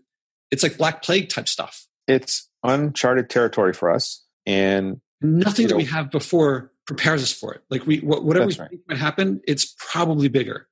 That's right. And, consider the fact that the modern world we've built is highly dependent on stability and supply chains and resources that are mined from all over the world. And if you start disrupting those things, now just the simple things that we never consider, like, guess what? We can't make iPhones right now because thallium is important, and that's all coming from Gabon or what. I'm just making up stuff, but you can imagine that the order that we've created allows amazing things to happen. But as you start poking holes in that, we're kind of fragile. We're kind of crystalline. We're not amorphous. We don't have local capabilities that can do basically everything that the world at large can do. We're fragmented and specialized and interdependent in ways that we've never seen before. And as long as you can maintain that, you can do some amazing things. But if that gets disrupted, I think we'll find that we're ill prepared. And it's a lot like when San Diego lost its electricity for 12 hours, the whole county. We were so fragile, it just broke us. Mm-hmm. If that had been a protracted problem, there would have been some solutions to come, gain the most important capabilities back. But you can imagine if something is happening that's disruptive on a global scale, that all the things we take for granted suddenly become exposed as not viable anymore. To what extent do people get that? Or what percent of the population? Okay, well, I've got a great little statistic that 60% of people are naturally, by their personality, the type of people who really strongly favor what they see directly, hear, touch, feel, direct sensory input. They sense the world around them, and that informs what they think is real. And, I'm not knocking that. That's a very legitimate way to operate. But when you describe an unprecedented scenario that they can't look around or they can't look in the history books, they see no evidence for this kind of thing. Just can't go there. They can't go there. So 60% of people just can't entertain, that this is a serious concern. So we're looking at 40% tops. And then of those 40, there's going to be other issues there. That's right. Not all of those 40% who are not that particular personality attribute. are going to be on board. There will be other reasons why they reject this idea. So now, as hopeless as things can feel, a big thing for me, a big way out is, the big thing that is a possible way out is if we take our foot off the gas pedal, then ultimately, if we don't shift away from growth and externalizing costs, it seems to me like of the system, those two beliefs driving that system, those goals, as long as they're there, we can make something more efficient. But we're still going to keep an efficient system that, with the goal of growth, made more efficient, will grow more efficiently. No matter how much you think in the short term, LEDs will use less energy than incandescents. Ultimately, like widening a road, eventually we figured out the new road is or the wider road is more congested or as congested as the non-wide. I think we're on track to LEDs, to using more energy with LEDs than we did with incandescents. We certainly quickly use more energy in incandescents than we did whale oil. That didn't take very long. And if we had to go back to whale oil, we would light a lot less. Yeah, because LEDs are so efficient, you just put them everywhere. Why not? Yeah, you use them more, and you use them more each one, and you use more of them. And so there's Jevons paradox and things like that. Yeah. And we don't, it's everywhere. I don't know about you, but like, do you see it like when someone says, oh, we'll just use nuclear? And you're like, you're just gonna, like, the pattern seems pretty clear. Like, it feels to me like a gut reaction now that I can kind of tell when it's there. And if someone asks me, I can like go through the middle steps to why it seemed obvious that Uber was going to increase congestion and that self-driving cars are going to do it more. And that if we made airplanes solar, then it's just it's still driving the system toward the outcomes you were talking about. Yeah. And I have a real problem with the word just. That often comes up. Why can't we just, we're just going to, and nothing is just so easy. So that's part of it, is that it's a complex situation, a complex world. Everything has costs and side effects. And I'm not sort of a fan of the easy solution. And when you talk about letting your foot off the gas, I really like that analogy, because I feel like that's a very sensible thing to do. Faced with uncertainty, if you don't know what's happening in the traffic ahead, like, and somebody's telling you that there might be just a total standstill, you might not want to slam the brakes just yet because you haven't seen the evidence yourself, but you should at least be prepared and not be pedal to the metal. And so I think about that with, say, a transition to a renewable infrastructure, as challenging as that may be, as expensive as it may be, as hard as it may be, as, there may be some sacrifice involved. I feel like we're looking at a sign that says cliff ahead, and we could just keep barreling forward, accelerating with our foot on the pedal, and say, I don't know if I trust that sign. Or we could say, there's a chance that sign is right, so maybe we should turn before we get there. And so the economist would say, well, if you turn too early, you've missed some opportunity. Why not use the fossil fuels that are cheaper and more convenient as long as we can, and get as much out of that as we can before we turn? And my feeling is, gosh, if we turn early and suddenly we find ourselves with a renewable infrastructure, is that so bad? Like, what have we lost in doing that, really? And it's a prudent thing to do. And I was speaking with a friend about this at some point years ago. And I said, why don't we turn if we see this sign that says cliff ahead? And he said, because we've seen that sign so many times. Yeah. We've learned to ignore that sign.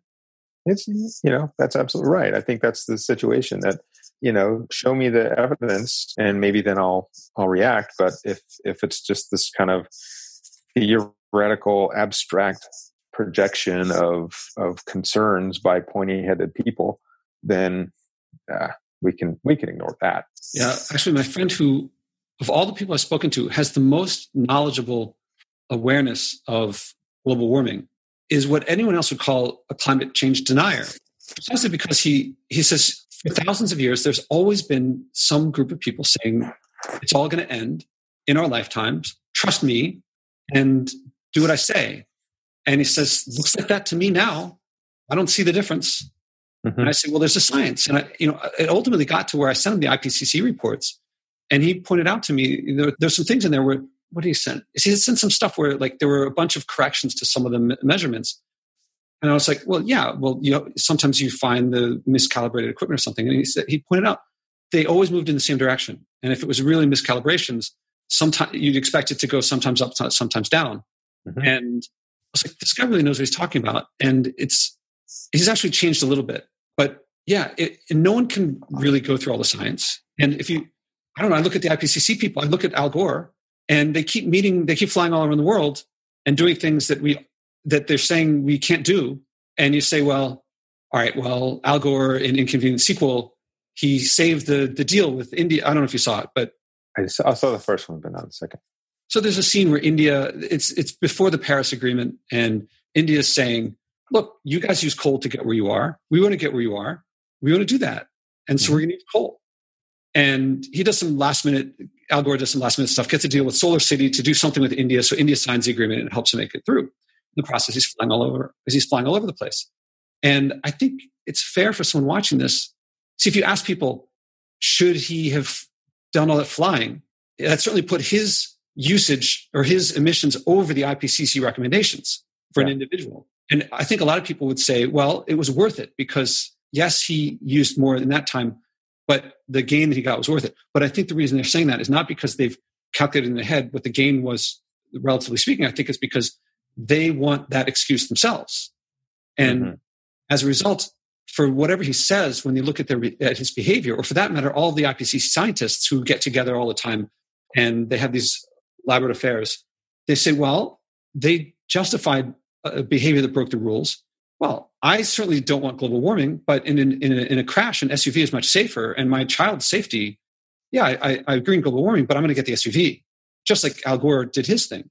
Mm-hmm. And I think that I don't see a lot of leadership in the area of the environment. I see a lot of people telling people what to do, which I don't call leadership. I call that telling people what to do. Yeah, bossing.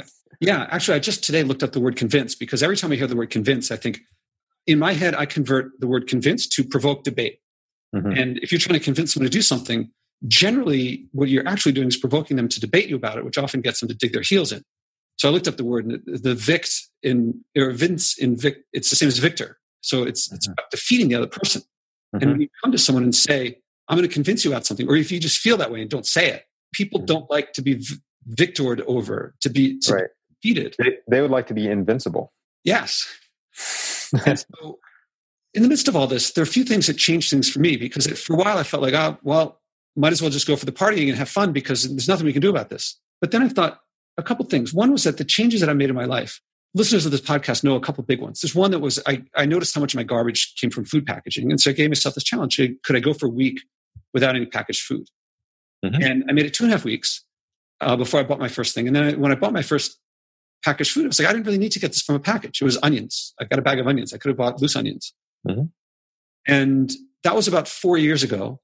And I'm not at zero packaging, but the last time that I threw out my garbage, it took me 16 months to fill up my load of garbage. Mm-hmm. I didn't plan. There's no way I could have imagined at the beginning that I would go from throwing out my garbage once a week to throwing it out less than once a year. But now looking back, I see that once I started that, it was inevitable that I would get to where I am. And hopefully it'll be longer the next time, because every step was improving my life. And along the way was when I was actually watching David McKay, and he said that a flight New York, LA round trip was roughly a year's worth of driving. Depends on, that's coach, depends on how much you drive and so forth. So there's a lot of variables, but in that ballpark. Mm-hmm. Mm-hmm. That led me sometime later. The combination of learning that plus, I forgot to mention that the throwing away stuff less, that's the side effect. The main effect was that I found out that vegetables and fruit I find more delicious. And once I started going to the farmer's market, cost me less. I spend less time preparing, except when friends are coming over, and it becomes a more social thing. So that when friends are over, it's like, it makes my life better. I really love cooking from fresh vegetables and going to the farm. And it was a value shift that I didn't anticipate happening. And so then when I saw this, that my flying I was polluting a lot more than I thought that other challenge worked pretty well. What kind of challenge can I do here? And I gave myself a challenge to go for a year without flying. Mm-hmm. And anticipating that day 366, I would almost certainly be on a flight because I like to travel. Mm-hmm. And as the months went on, I was replacing all the things. Like right after that happened, my sister was like, "Hey, want to come with me and the kids, my nieces and nephew? we're going to go to Tokyo. It's $800 round trip. Wow, let's start my year after I get back from that trip. And I thought, no, I can't. That's not what this is about. And definitely by 6 months in, I was like, let's see how long I can get this going. So March will begin my 4th year of not flying. And again, I've replaced it with stuff that I like more. My life, by my standards, is better. Now, other people would, and I have to say, there's family and work that I have, like everybody reacts, oh, well, I have family and work. Those things, I live in the same world as everybody else. And so I had to work and figure out how to resolve those things. But when I did, I really liked the results. And so I have this experience that sharing these things is in no way do I feel like I'm sharing deprivation and sacrifice. I'm trying to share that there's something that I think people will like it if they experience it. And another piece was I had a guy on my show who pointed out, he told me, I'm going to say it loosely, there's a more precise way to put it, which is that the number one predictor of whether someone will get solar on their house is not how much money they'll save or their politics or how much money they have, but it's how many people in the zip code already have solar, which tells me that community influences people on these social and cultural changes. Yeah, we're social animals. We pay attention to what other people do. Yeah. And so giving people's facts and figures and doom and gloom, that has influenced a lot of people, but I think a small percentage of the population. And I think we've tapped out most of them. But community is another story. And getting people to experience a difference can lead to them wanting to, what I've felt is if the little changes improve my life a little bit, and then big changes will improve my life a lot, which happened with me because it started with food and then flights were bigger for me than food.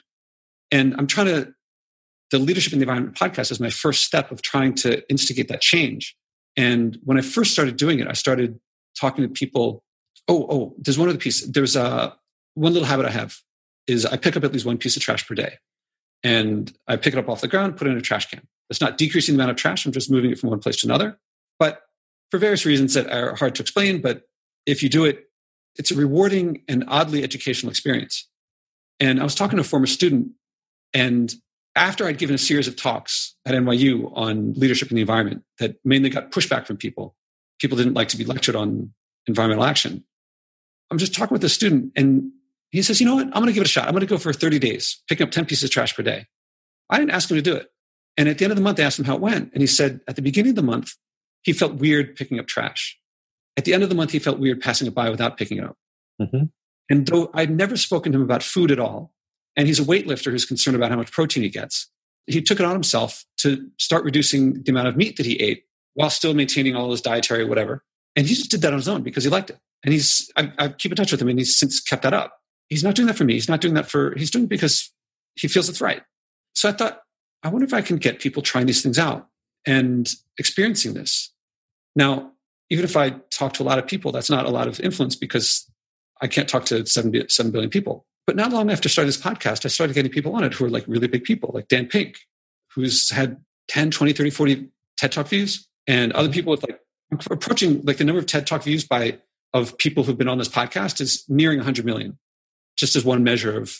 And I started realizing that there are people unlike me, they are at a leverage point of a system. And someone like Oprah is in a lot of people's community. And so all these people who are saying, if I act but no one else does, then what I do doesn't matter.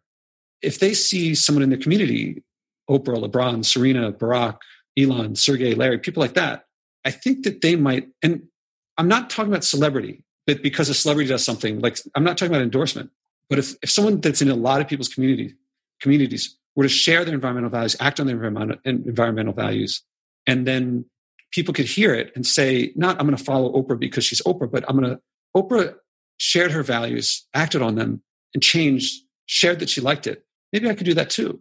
I think it's a strategy that's not convincing. It's not relying on celebrity power, but I think has a potential to influence lots of people. And it's driving me. That's what this podcast is a first step in doing. Yeah. Well, I think it's essential that we reach out to as many people as we can and share our perspectives and our values and our actions. Yeah, what we've done. I think those personal stories are important for people to understand how they might fit in and what they might do. It is very difficult not to sound preachy, and it's very difficult not to sound alarmist, especially when there's a reason for an alarm. I mean, we're not advocating this because we like deprivation. We're advocating this because we see what could happen if we don't collectively cut back. And what could happen if we do collectively cut back. Yeah, we've seen the benefits, and they are, as you say, multifaceted and unexpected. And I mean, at one level, I grew up in Tennessee where we had seasons, unlike Southern California, right? Brutal, hot summers, and then really cold winters and snow at times. And San Diego is almost steady, but not quite. And so it actually, at some level, helps me to live without heating or cooling my house in San Diego because I experience the seasons more than I would otherwise. That, there's a cold season and I look forward to, to those changes. And that's something I would not have expected would be a result of changing my habits in terms of heating and cooling. But now I feel like I'm in better touch with the rhythms of our world because I'm experiencing those rhythms. What I expect is that at some point it'll be, I don't know, LeBron James saying something like that, and tens of millions of people who would not have listened to any pointy head person will say, "Oh, that makes a lot of sense." And the way to get there. Yeah.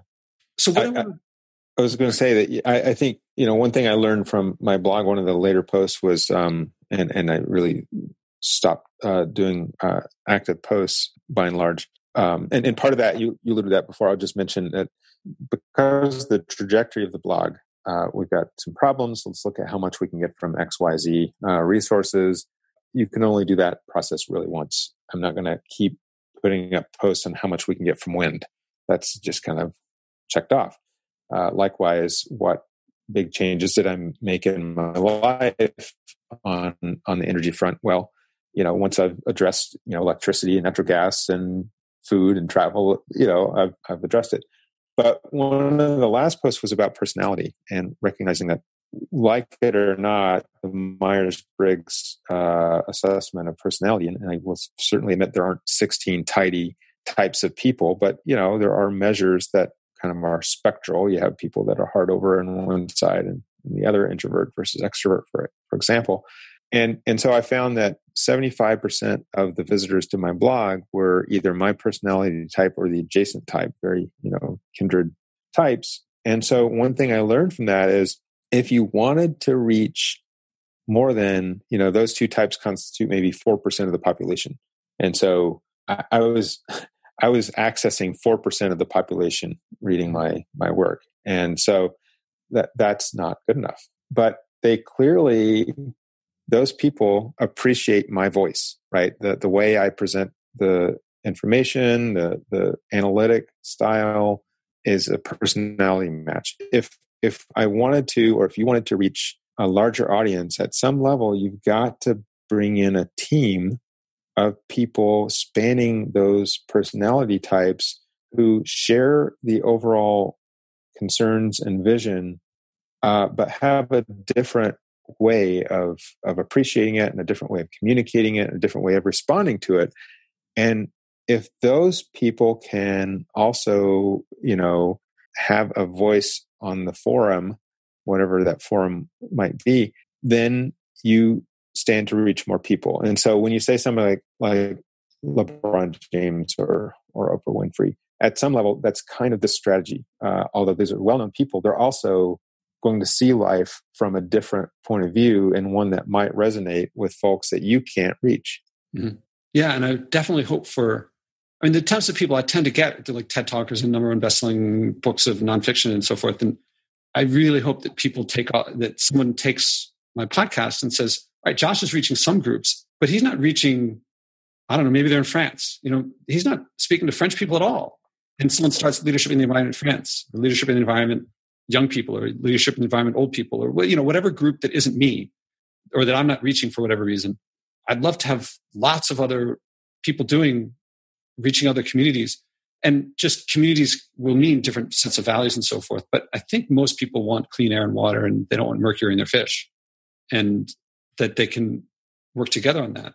So let me ask you, I want to what I do with everyone on the show, if they're up for it, is the environment means something to you. And this is what we've been talking about, I feel like. And what I ask people to do at their option is to do something they're not already doing, to act on those values, and to come back on the second time to share what it was like. Now, you've already done a lot of these things. You've shared it already before you ever met me. Mm-hmm. But I wonder if you'd be up for doing something new that you haven't already done. And you don't have to save all the world's problems, figure out all the world's problems by yourself overnight, but to do something that you maybe have been thinking about doing. Mm-hmm. Would you up for doing something? Sure. Yeah. I mean, part of my, lack of hesitation really is that I know that those things can be rewarding, right? So what you're asking me to do at some level is not give something up or sacrifice. It's, would you like a new adventure? Right. Yeah. And so fine. Yeah, I can pick up a new adventure. It takes some mental energy and effort, and we have our lives and we have our distractions, and we get into our routines, and so it's easy to put off. Even though these things can be fun, it doesn't mean that we want to add a new one every day, because it does take some real recalibration and some thinking, and it's somewhat distracting. So, but yeah, it's been a little while since I added a new thing, so I could. Okay, yeah. It's funny because at my side, I asked all these people to do it. And then if each one of them asked me back, I'd be like, oh, man, I talk to I talk to a few people a week, and I can't say a new one every week.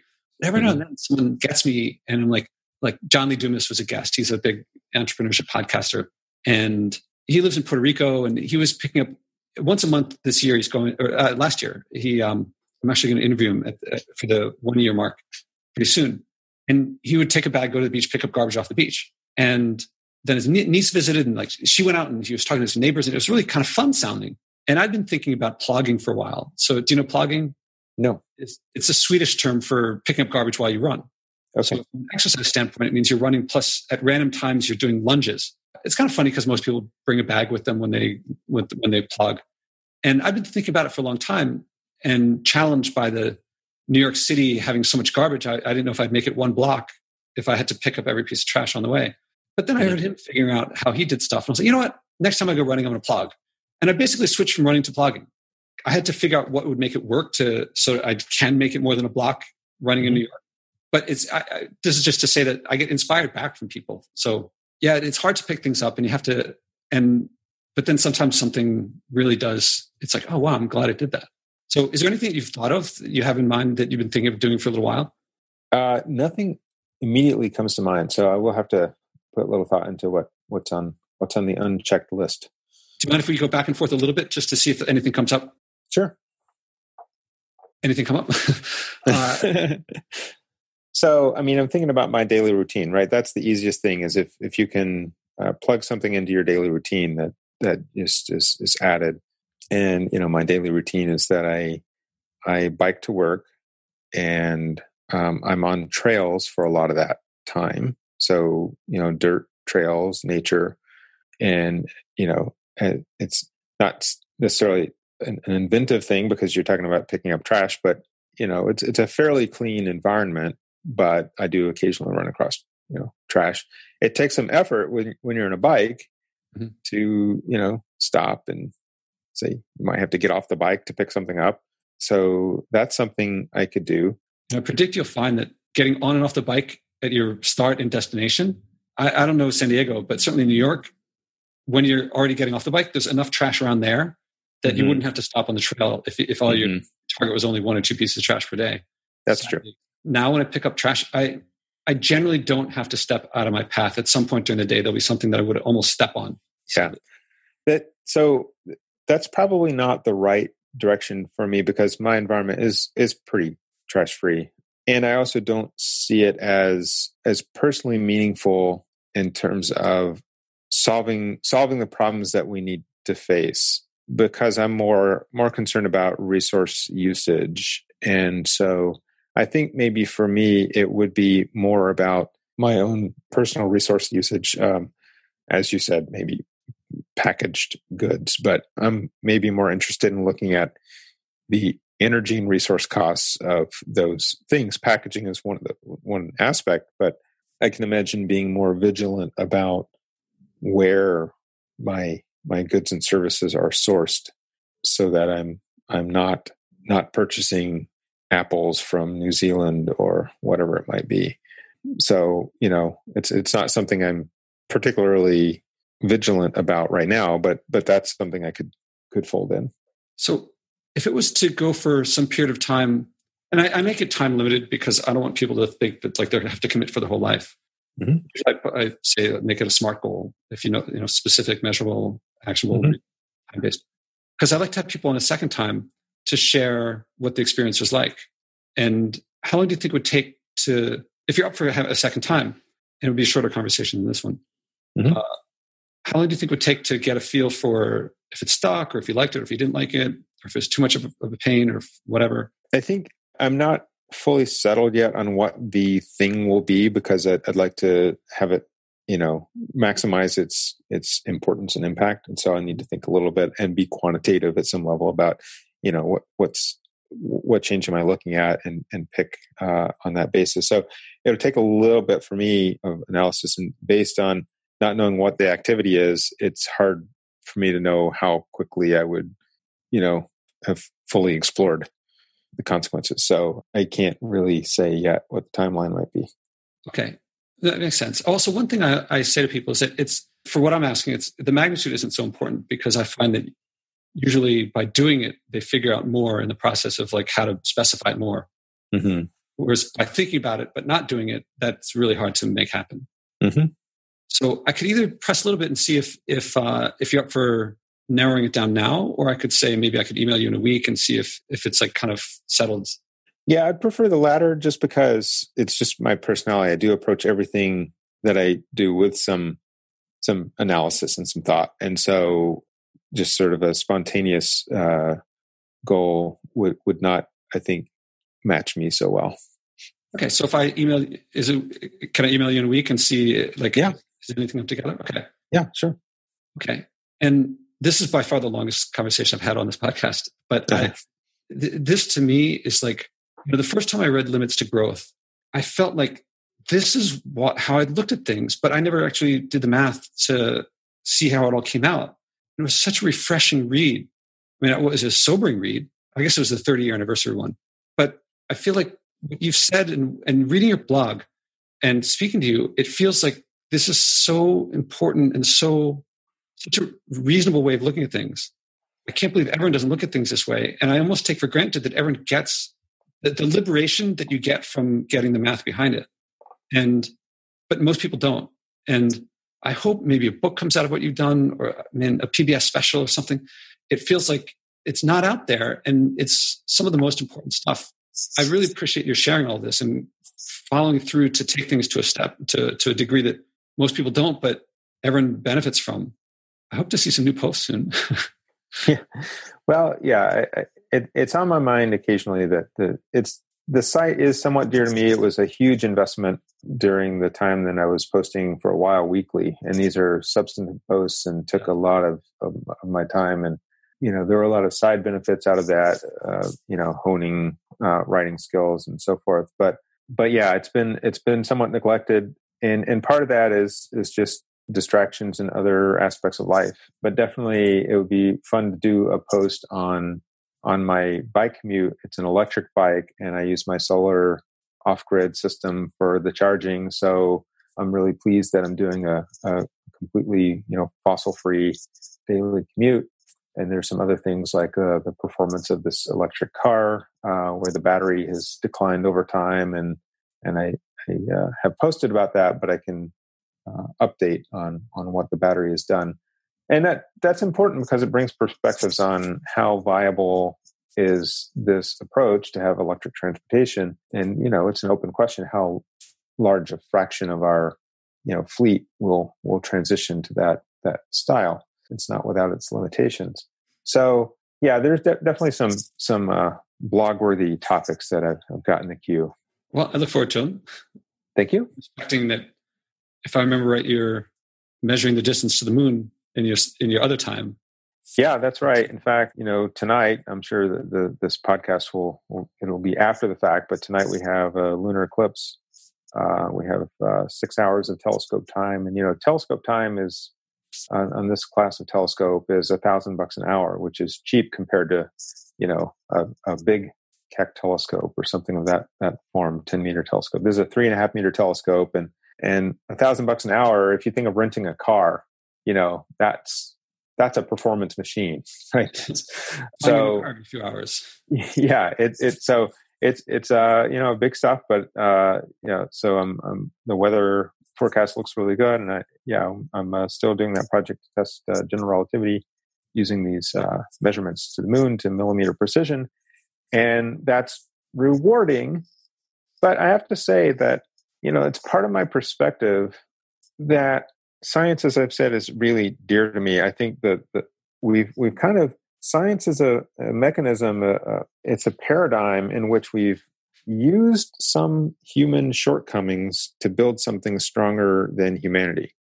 And what I mean by that is scientists are people, and they have career goals, they have ambitions, they have, they certainly, many of them would like to be remembered for what they do and have a legacy. And so the opportunity to dispel some longstanding scientific idea or to come up with some new thing or a new discovery, that's a real motivator. And so when you have something like, general relativity or evolution or climate change or any of these big topics, you could be famous by showing conclusively and, in a way that's acceptable to the scientific community based on all the, objective criteria that it entails. You could become famous by changing a paradigm. And so that gets turned into science trying to tear itself apart all the time. That is what science does. It's picking at the corners and at the nits and really trying to unravel the whole situation. And by failing to unravel it, it tends to make it stronger, right? If you're say a climate denier and you come in with some ideas like, some scientists have had ideas about why this is all malarkey, and as they look into it, but they're being objective, they realize that, oh no, actually this thing is right, and this idea I had doesn't really pan out. Mm-hmm. That's one of the hallmarks of science, is actually, going with the data, going with the conclusions over your preferences, but all the time having an interest in tearing it apart. So it just gets stronger and stronger the more we try to tear it down. And so it becomes more powerful than humans at some level, than individuals.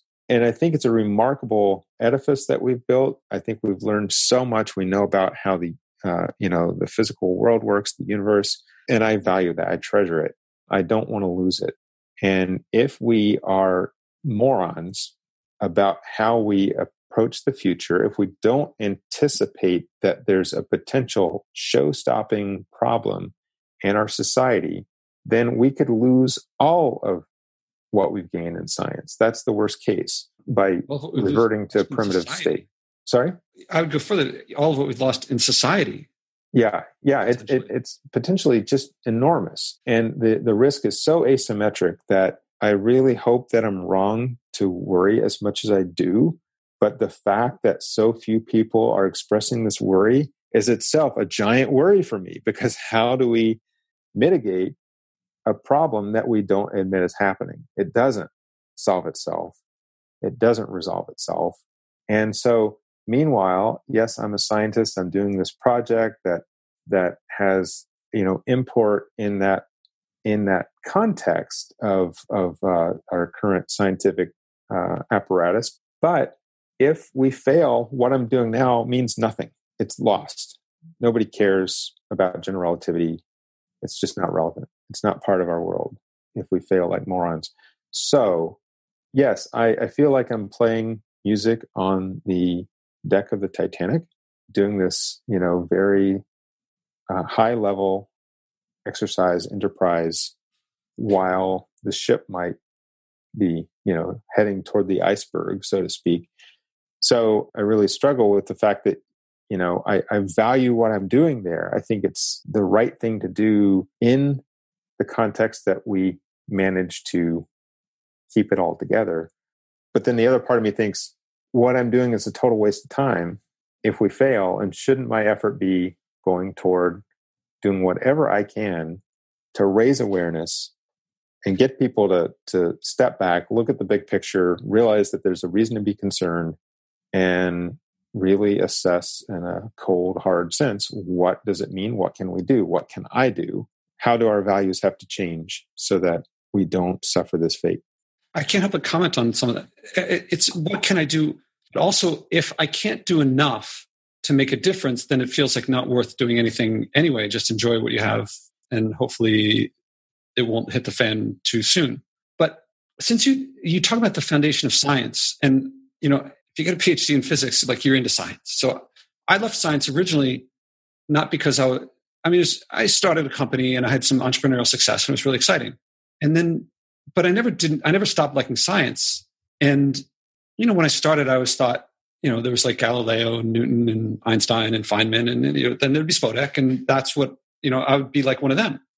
And it was one of the hard things about leaving the practice of science, was giving up on that. And I thought, well, maybe I'll be like a Ford. Well, maybe not Ford, but, some big entrepreneur. But now, along the lines of what you said, looking at this situation today, we are in a unique time period, as you said. And scientists, people who understand nature, I think we get stuff that other people don't. And I think the role of a scientist today, like no other time, is not just to measure, because I think to me, it's overwhelmingly conclusive on many different fronts, not just, there's global warming, there's plastics and all these different things. And the thing to do now is to find ways to act on it. Keep measuring it. Yes, by all means, keep measuring it, keep teaching it, keep studying it. But also I think the next step is, how do we change behavior on a scale, and how do we actually implement that and make that happen? And to me, I feel like the role of a scientist today, well, one of the roles, there's many roles, but one role is to do something about it. I feel like I'm now back into doing what I was in it for in the first place. And to me, that means a lot of leadership and a lot of learning what motivates people and developing the skills and practices of how to influence people, even when they might not agree or are skeptical of the science, which skepticism is healthy. But how do we change behavior on a global scale to where people are glad that it happened? That to me is the biggest role of a scientist today. Not to take away roles as well. I struggle with this a little bit because, if I look at what are my real core talents, it's not aligned that well with the things that really, most importantly, need to happen right now. So, I can build things, I can design, I can, analyze data. I have a lot of talents that don't necessarily mean that I'm a good communicator to people, especially people different than myself. And I'm not really interested in policy, even though policy obviously has a huge role to play. And I don't like reading giant, thick dockets of material. So it's unfortunate. I think, I'm not alone that there are scientists who see the problem, but they're not the right people to get other people to see the problem. Yeah. Scientists are pretty non-influential. Yeah. And so maybe it's not the role of science. Yeah, I said, you're one of the first people I've even said that to at all, what I was just thinking. And I've overstated a little bit because I'm partly have beliefs that are motivating myself. But I think there's a lot of scientists spreading facts. And I think that's important to get those facts and to get the data. And it might not be scientists whose role, for me, I've spent the past over 10 years learning leadership, learning influence, and learning to listen and learning to make people feel understood, and then teaching it as well so that I can help others develop those skills, which I think are the essential ones, because I don't think that simply giving people the facts is going to do it. And I don't think that simply going for legislation when there isn't popular support is going to do it either. That's right. And so how do we get the popular support? And I think there the role models are less Einstein and Galileo and more Gandhi and King and Mandela. Right. And my attempt to do this was through a blog. I thought, I had been teaching in classrooms and hitting, 60 or 80 students at a time. And I thought this was a very important aspect of my job. But the blog allowed me to reach, typical posts would get 5,000, 10,000 views, sometimes, much more if they kind of hit the Reddit and those sorts of sources. So I thought, okay, this is a huge amplification. And then realized that, it's still tiny and it's only attractive to people too much like myself. Mm-hmm. And so I think, that's the difficulty here is finding somebody who's a better match to where most people sit who themselves can comprehend the scale of this problem. Because there's almost a built-in, if they're like the people you want to reach, they don't get the problem, right? There's some chicken and egg issue. Well, for me there, I think, there's a lot of people who, I'm not a parent either, but when people become parents, they start taking responsibility on a scale wholly different than they ever did before. People used to go out and party a lot, stop partying. People change in major ways. Or other examples are animals like dogs, where there's an alpha. If the alpha dog disappears for some reason, another dog becomes the alpha dog. And I'm not saying there's alpha behavior that we're looking for here, but people who are not, I don't like the terms introversion and extroversion, but people who don't have the social skills to do things, when they can develop it. Like even Susan Cain, who wrote Quiet, it was just a huge bestseller. Like she gives a TED Talk that's viewed by tens of millions of people. Mm-hmm. That doesn't seem very introverted. Mm-hmm. She'll say, I'm an introvert hiding out, like I'm a closet introvert. So my view is that people can develop lots of different things if there are ways for them to develop them that work, which is what I'm trying to work on, is like how to enable people to do things to help build leaders. But as for me personally, or I guess your blog will connect with a certain number of people and a certain personality type, and it will not with other personality types. So my thing is, what other techniques are there? What does work? And yeah, I've thought a little bit about this, and I think video presentations could be effective. Short, animated, 10-minute clips. I'm thinking of something along the line of Story of Stuff. You're probably familiar with. Yeah, with that. I love Story of Stuff. I had the executive director on here. So something of that form, that can have broad reach, has appeal. So I think, I'm very attracted to the idea of taking this graph that we've talked about here of the energy use as a function of a very long time scale. I think that would make a super, sort of animated short that fits within attention spans and brings a big message in a short amount of time. But, even that, it's entertainment, right? That's the problem, is people watch TED because they're stimulated by the ideas, but that's kind of where it ends. Yeah, it's people go to movies to laugh or to cry. And those are kind of emotions that get us come back for more. TED Talk gets you fascinated and it gets you come back for more. But it doesn't, I don't know anyone who's, very few people who've actually seriously changed their behavior. Like they watch a TED Talk and like, I should do that. I'm going to do that. And then do it. Yeah. One of the best TED Talks I saw came from somebody who's from UCSD, and it was about why TED Talks are a waste of time. So I really loved it. It was well put. Now that said, I do think that there are other techniques entirely, experiential, like, to experience things, and to the community thing is my big direction. And actually, when I started the podcast, I didn't know that what's happened in the past couple of months is that corporations are now approaching me and saying, we have a problem that we can't solve it. And like a common thing that happens is like the CEO will say to like the sustainability team, go figure this out, but they're not actually changing themselves. Mm-hmm. And my read is that the sustainability team gets that as long as they haven't figured it out, we can not figure it out and our jobs are still secure. Whereas places that are successful, that have successful cultural changes, the leaders behave consistently with the change that they're looking for. Mm-hmm. And inadvertently, if I speak about it in entrepreneurial terms, this podcast, I've inadvertently done some R&D and developed a technology to get people to act on their environmental values in a way that they like it and to share it publicly. And so it looks like I'll be working with the corporations and talking with the leaders to have them go through the process that we sort of went through of like, do you want to take on a challenge? Yeah. And I don't want to, well, you've already done them. And as you said, you look, for you, it's an adventure. Right. And an adventure with meaning, an adventure that I think makes a difference. And that, imagine not just you saying that, but imagine the CEO of a Fortune 100 company said that. Mm-hmm. That's actually a practice that I want to start doing, is to start going to leaders and sharing that technology, that technique of getting people from these little things are so small, they don't matter. These big things are so big, it's too hard, to, this is really, I like this. And sharing not direction not direction, but like instruction, seeking compliance, but sharing fun and joy or whatever, adventure and offering support for others to do it as well. And that's the direction I'm going into, of influencing people at leverage points of systems.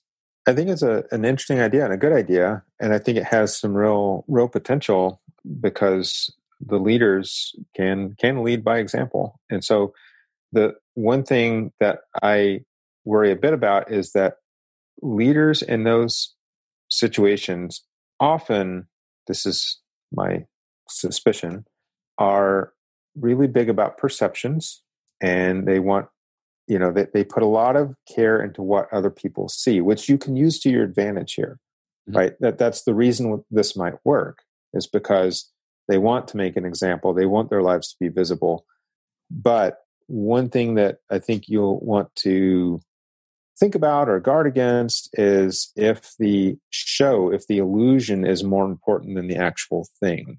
If they're not authentic and genuine. If they're not authentic, but they see this as a way to, burnish their credentials in some way, shape, or form. Or, I sort of, my cynical view is that anybody who stays at a hotel that costs $500 a night, or eats at a place where it's $100 per meal, they're going to tell somebody else where they stayed, where they ate. That is the value. It's not that the food is better, because a $5 burrito usually beats out all of those places. It's the value is in the bragging. It's in the show. And so my sense is that the people in this kind of circle, in these circles, are driven by such concerns, which again, you can use to an advantage. But just be aware that you'll be lucky to have some that are genuine. Okay. And maybe it doesn't matter if they're not genuine. Maybe it still has the same effect if they're not genuine. But that's what you'd really like, is for somebody to truly embrace these things and do it because it feels right to them, and not because of what they get to say to somebody else. Yeah. At the beginning, I didn't do it as much with you because we talked so much about values before I talked about, inviting you to act on them. For most people, I try to I ask them, when you think of the environment, what do you think about? What does it mean to you? And their usual answer is a bit protective. Oh, of course, it's something I care about, kids, future, something like that. And then I go back and forth a few times to show support for whatever it means to them. And it's different for everybody, but it's personal for everyone and it's meaningful for that person. And so for maybe it's, everyone, it's actually a part of the podcast that I really like, is hearing that part. And it's actually a technique from my book of just listening and confirming my understanding, letting them correct me until they see that I'm not judging. I'm really curious. What matters to them really does. It's not something for them to be ashamed about or something to keep quiet. And sometimes it's, their dog in the park, or sometimes it's going fishing with their grandfather when they were a kid, or sometimes it's some dystopic future, some movie that they saw. Whatever it is, it matters to them. And I try to get to a point where they say, yes, that's it. That's what it is for me. Mm-hmm. And then I ask them to act on that, and that's why I say, it's not to fix the world's problems. And I'm taking for granted that everyone cares something about something, that if they act on it, everyone would agree, I'm glad you're doing that. Mm-hmm. But this technique is like emerging from doing the podcast. As I'm sure happened with you, as you did the blog, you came on to more and more things that like you couldn't have predicted would have made sense to you or would have been valuable to put on there, or you wouldn't have done before. And then you do it, and then that leads to more and more and more. Yeah. Wow, I just laid out, this is what it's all about for me now. One of my big things. Mm-hmm. I don't know how many people are listening at this stage. Looking down, I see we're 2 hours and nearly 40 minutes in. Yeah, this I'm thinking it might end up being a chopped up multi-segment situation. Yeah, I'm not sure how to or heavily edited. I'm not sure, because I'm thinking partly like Sam Harris. I listen to his blog podcast, and he'll do like 2-3 hour podcasts, and Joe Rogan does. And these are the ones that listen by millions of people. I'm not listening to by millions of people yet, but I don't know. We'll see. I'm not sure how to handle this. Like, I'll have to talk to my editor. And on a personal level, I almost felt self-indulgent in this because it was such, to me, an important conversation, that one that I've wanted to have since I started reading your blog. I could really keep going, but I'm going to, unless you want to keep going, I will. But maybe we'll stop here because we'll talk again after. Sure. I think I'll just say one quick thing about you. You mentioned what's important to individuals, and you kind of skipped over that with me. But I at least want to offer there are two different levels for that. One, I care a lot about the splendor of our universe. And, by that I mean stuff beyond the earth and just the way that physics works, and that we have a universe at all, and that it's got stars and galaxies, and that you can have places that form life. And it's very complex, it's rich, it's beautiful, it's amazing, and doesn't care about us. Mm-hmm. Nature does not care that we're here. We're just sort of along for the ride. Part of that gives me solace and perspective to know that the universe will be fine, right? So as much as I'm invested in getting the story right for ourselves and not going off the cliff, part of me thinks, it is what it is. There's an acceptance there. And a realization that some of the things I care deeply about will be absolutely fine, doesn't matter. So there's some value in that, but it doesn't necessarily get us out of our human affair. And so I do care more locally and at a different level, as I said, about science and the institution of science and the amazing construct that it is and what we've learned. I value that greatly. So just like I care about how the universe works, I care about the fact that we know that it works this way. And, so I care about that knowledge. And I care about the earth. I care about, I put myself mentally in places that have been very meaningful, whether it's Alaska or Grand Canyon or backpacking trips where I'm immersed in nature. And again, I feel insignificant. I'm lucky to be a part of it, but I'm not its master. And I'm a guest on this planet. I feel that we owe it to the planet and other species to do right by it and not just make a mess of things. So it's I guess many different levels then of things I care about, and in some sense there's some things that it means that I don't care because some of the things I care about don't care about us. I just listened to Pale Blue Dot again the other day. I was playing it for a friend, and I assume you've heard Sagan's Pale Blue Dot. I have not heard that. Oh, you haven't? No. So I'm going to send you a couple links after this. One is to Low Tech Magazine. Mm-hmm. And I don't know if I apologize in advance or do not apologize in advance for however much time you lose from everything else, because I think you're going to like Low Tech Magazine. Mm-hmm. So Pale Blue Dot it's Carl Sagan when Voyager, one of the spacecraft, was passing Saturn, I believe. He asked for time to point back at the Earth, and that distance, 1 pixel. Yeah. It's his reflection, an audio, a spoken word reflection on the experience of not long after seeing Earth from space for the first time, from the beautiful blue marble pictures, to now it's just 1 pixel, and it chokes me up to hear it. Still, it did yesterday. Now that I've mentioned it to you, I'm going to have to put a link to it. So, but I think what you said resonates a lot with it. Mm-hmm. And I apologize now for not having spent a little more time or asked you about that. And I appreciate that you've shared it. I'm curious, if you don't mind my asking, do you connect that? Can you make the connection from that to your day-to-day behavior or your environmental behavior? If that's a connection to be made, is it close to you? Is it natural to you? I think the immediate sense is that because I do bicycle through natural areas every day on trails surrounded by nature. I see lots of rabbits. Occasionally I see bobcats or coyotes, and that's something I dearly value. And it really tethers me back to the earth and back to something that's not just our kind of ridiculous human constructs of life. It's something that's just going on with its own rhythms outside of our direct influence. And somehow I just find it gives me solace to realize that we can screw things up a lot. And of course, my goal is to do whatever I can to help us from screwing up as much as I can.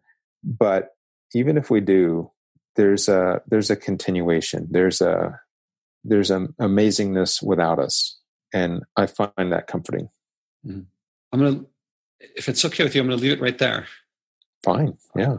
Just adding my thanks for your time and appreciation for all of what you've shared, and certainly on this podcast, and looking forward to following up. Well, I don't mean to close for you. Is Are you comfortable with closing there, or is there anything else? Yeah, that's I think fine for me. We covered a lot of interesting topics. Of course, this is something that it's a deep and rich and complex subject, and there's no way that a short amount of time can really do more than scratch the surface. But all right, so I'll wrap up there. Thank you very much, Tom. Sure, great to be on. Good luck with your endeavors. Thank you.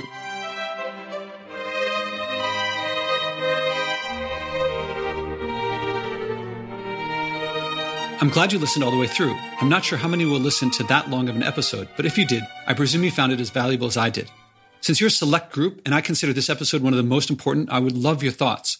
Should we talked about in this episode get out more? Or is it interesting, but not worth following up too much on? You can find me at joshuaspodek.com/contactconnect, or just go to joshuaspodek.com and click the connect link in the upper right corner. I'd love to hear from you. I'll keep this comment short because you've listened to a lot.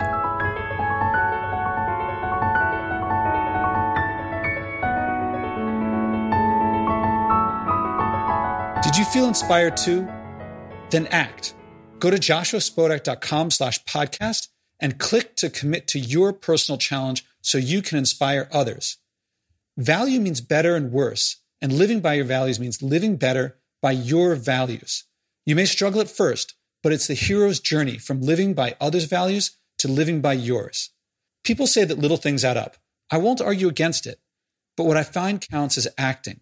Doing something, anything, starts that mindset shift from the debilitating others should act first or making excuses to the empowering I can make a difference, and living by my values improves my life. I don't have to wait for others to act first.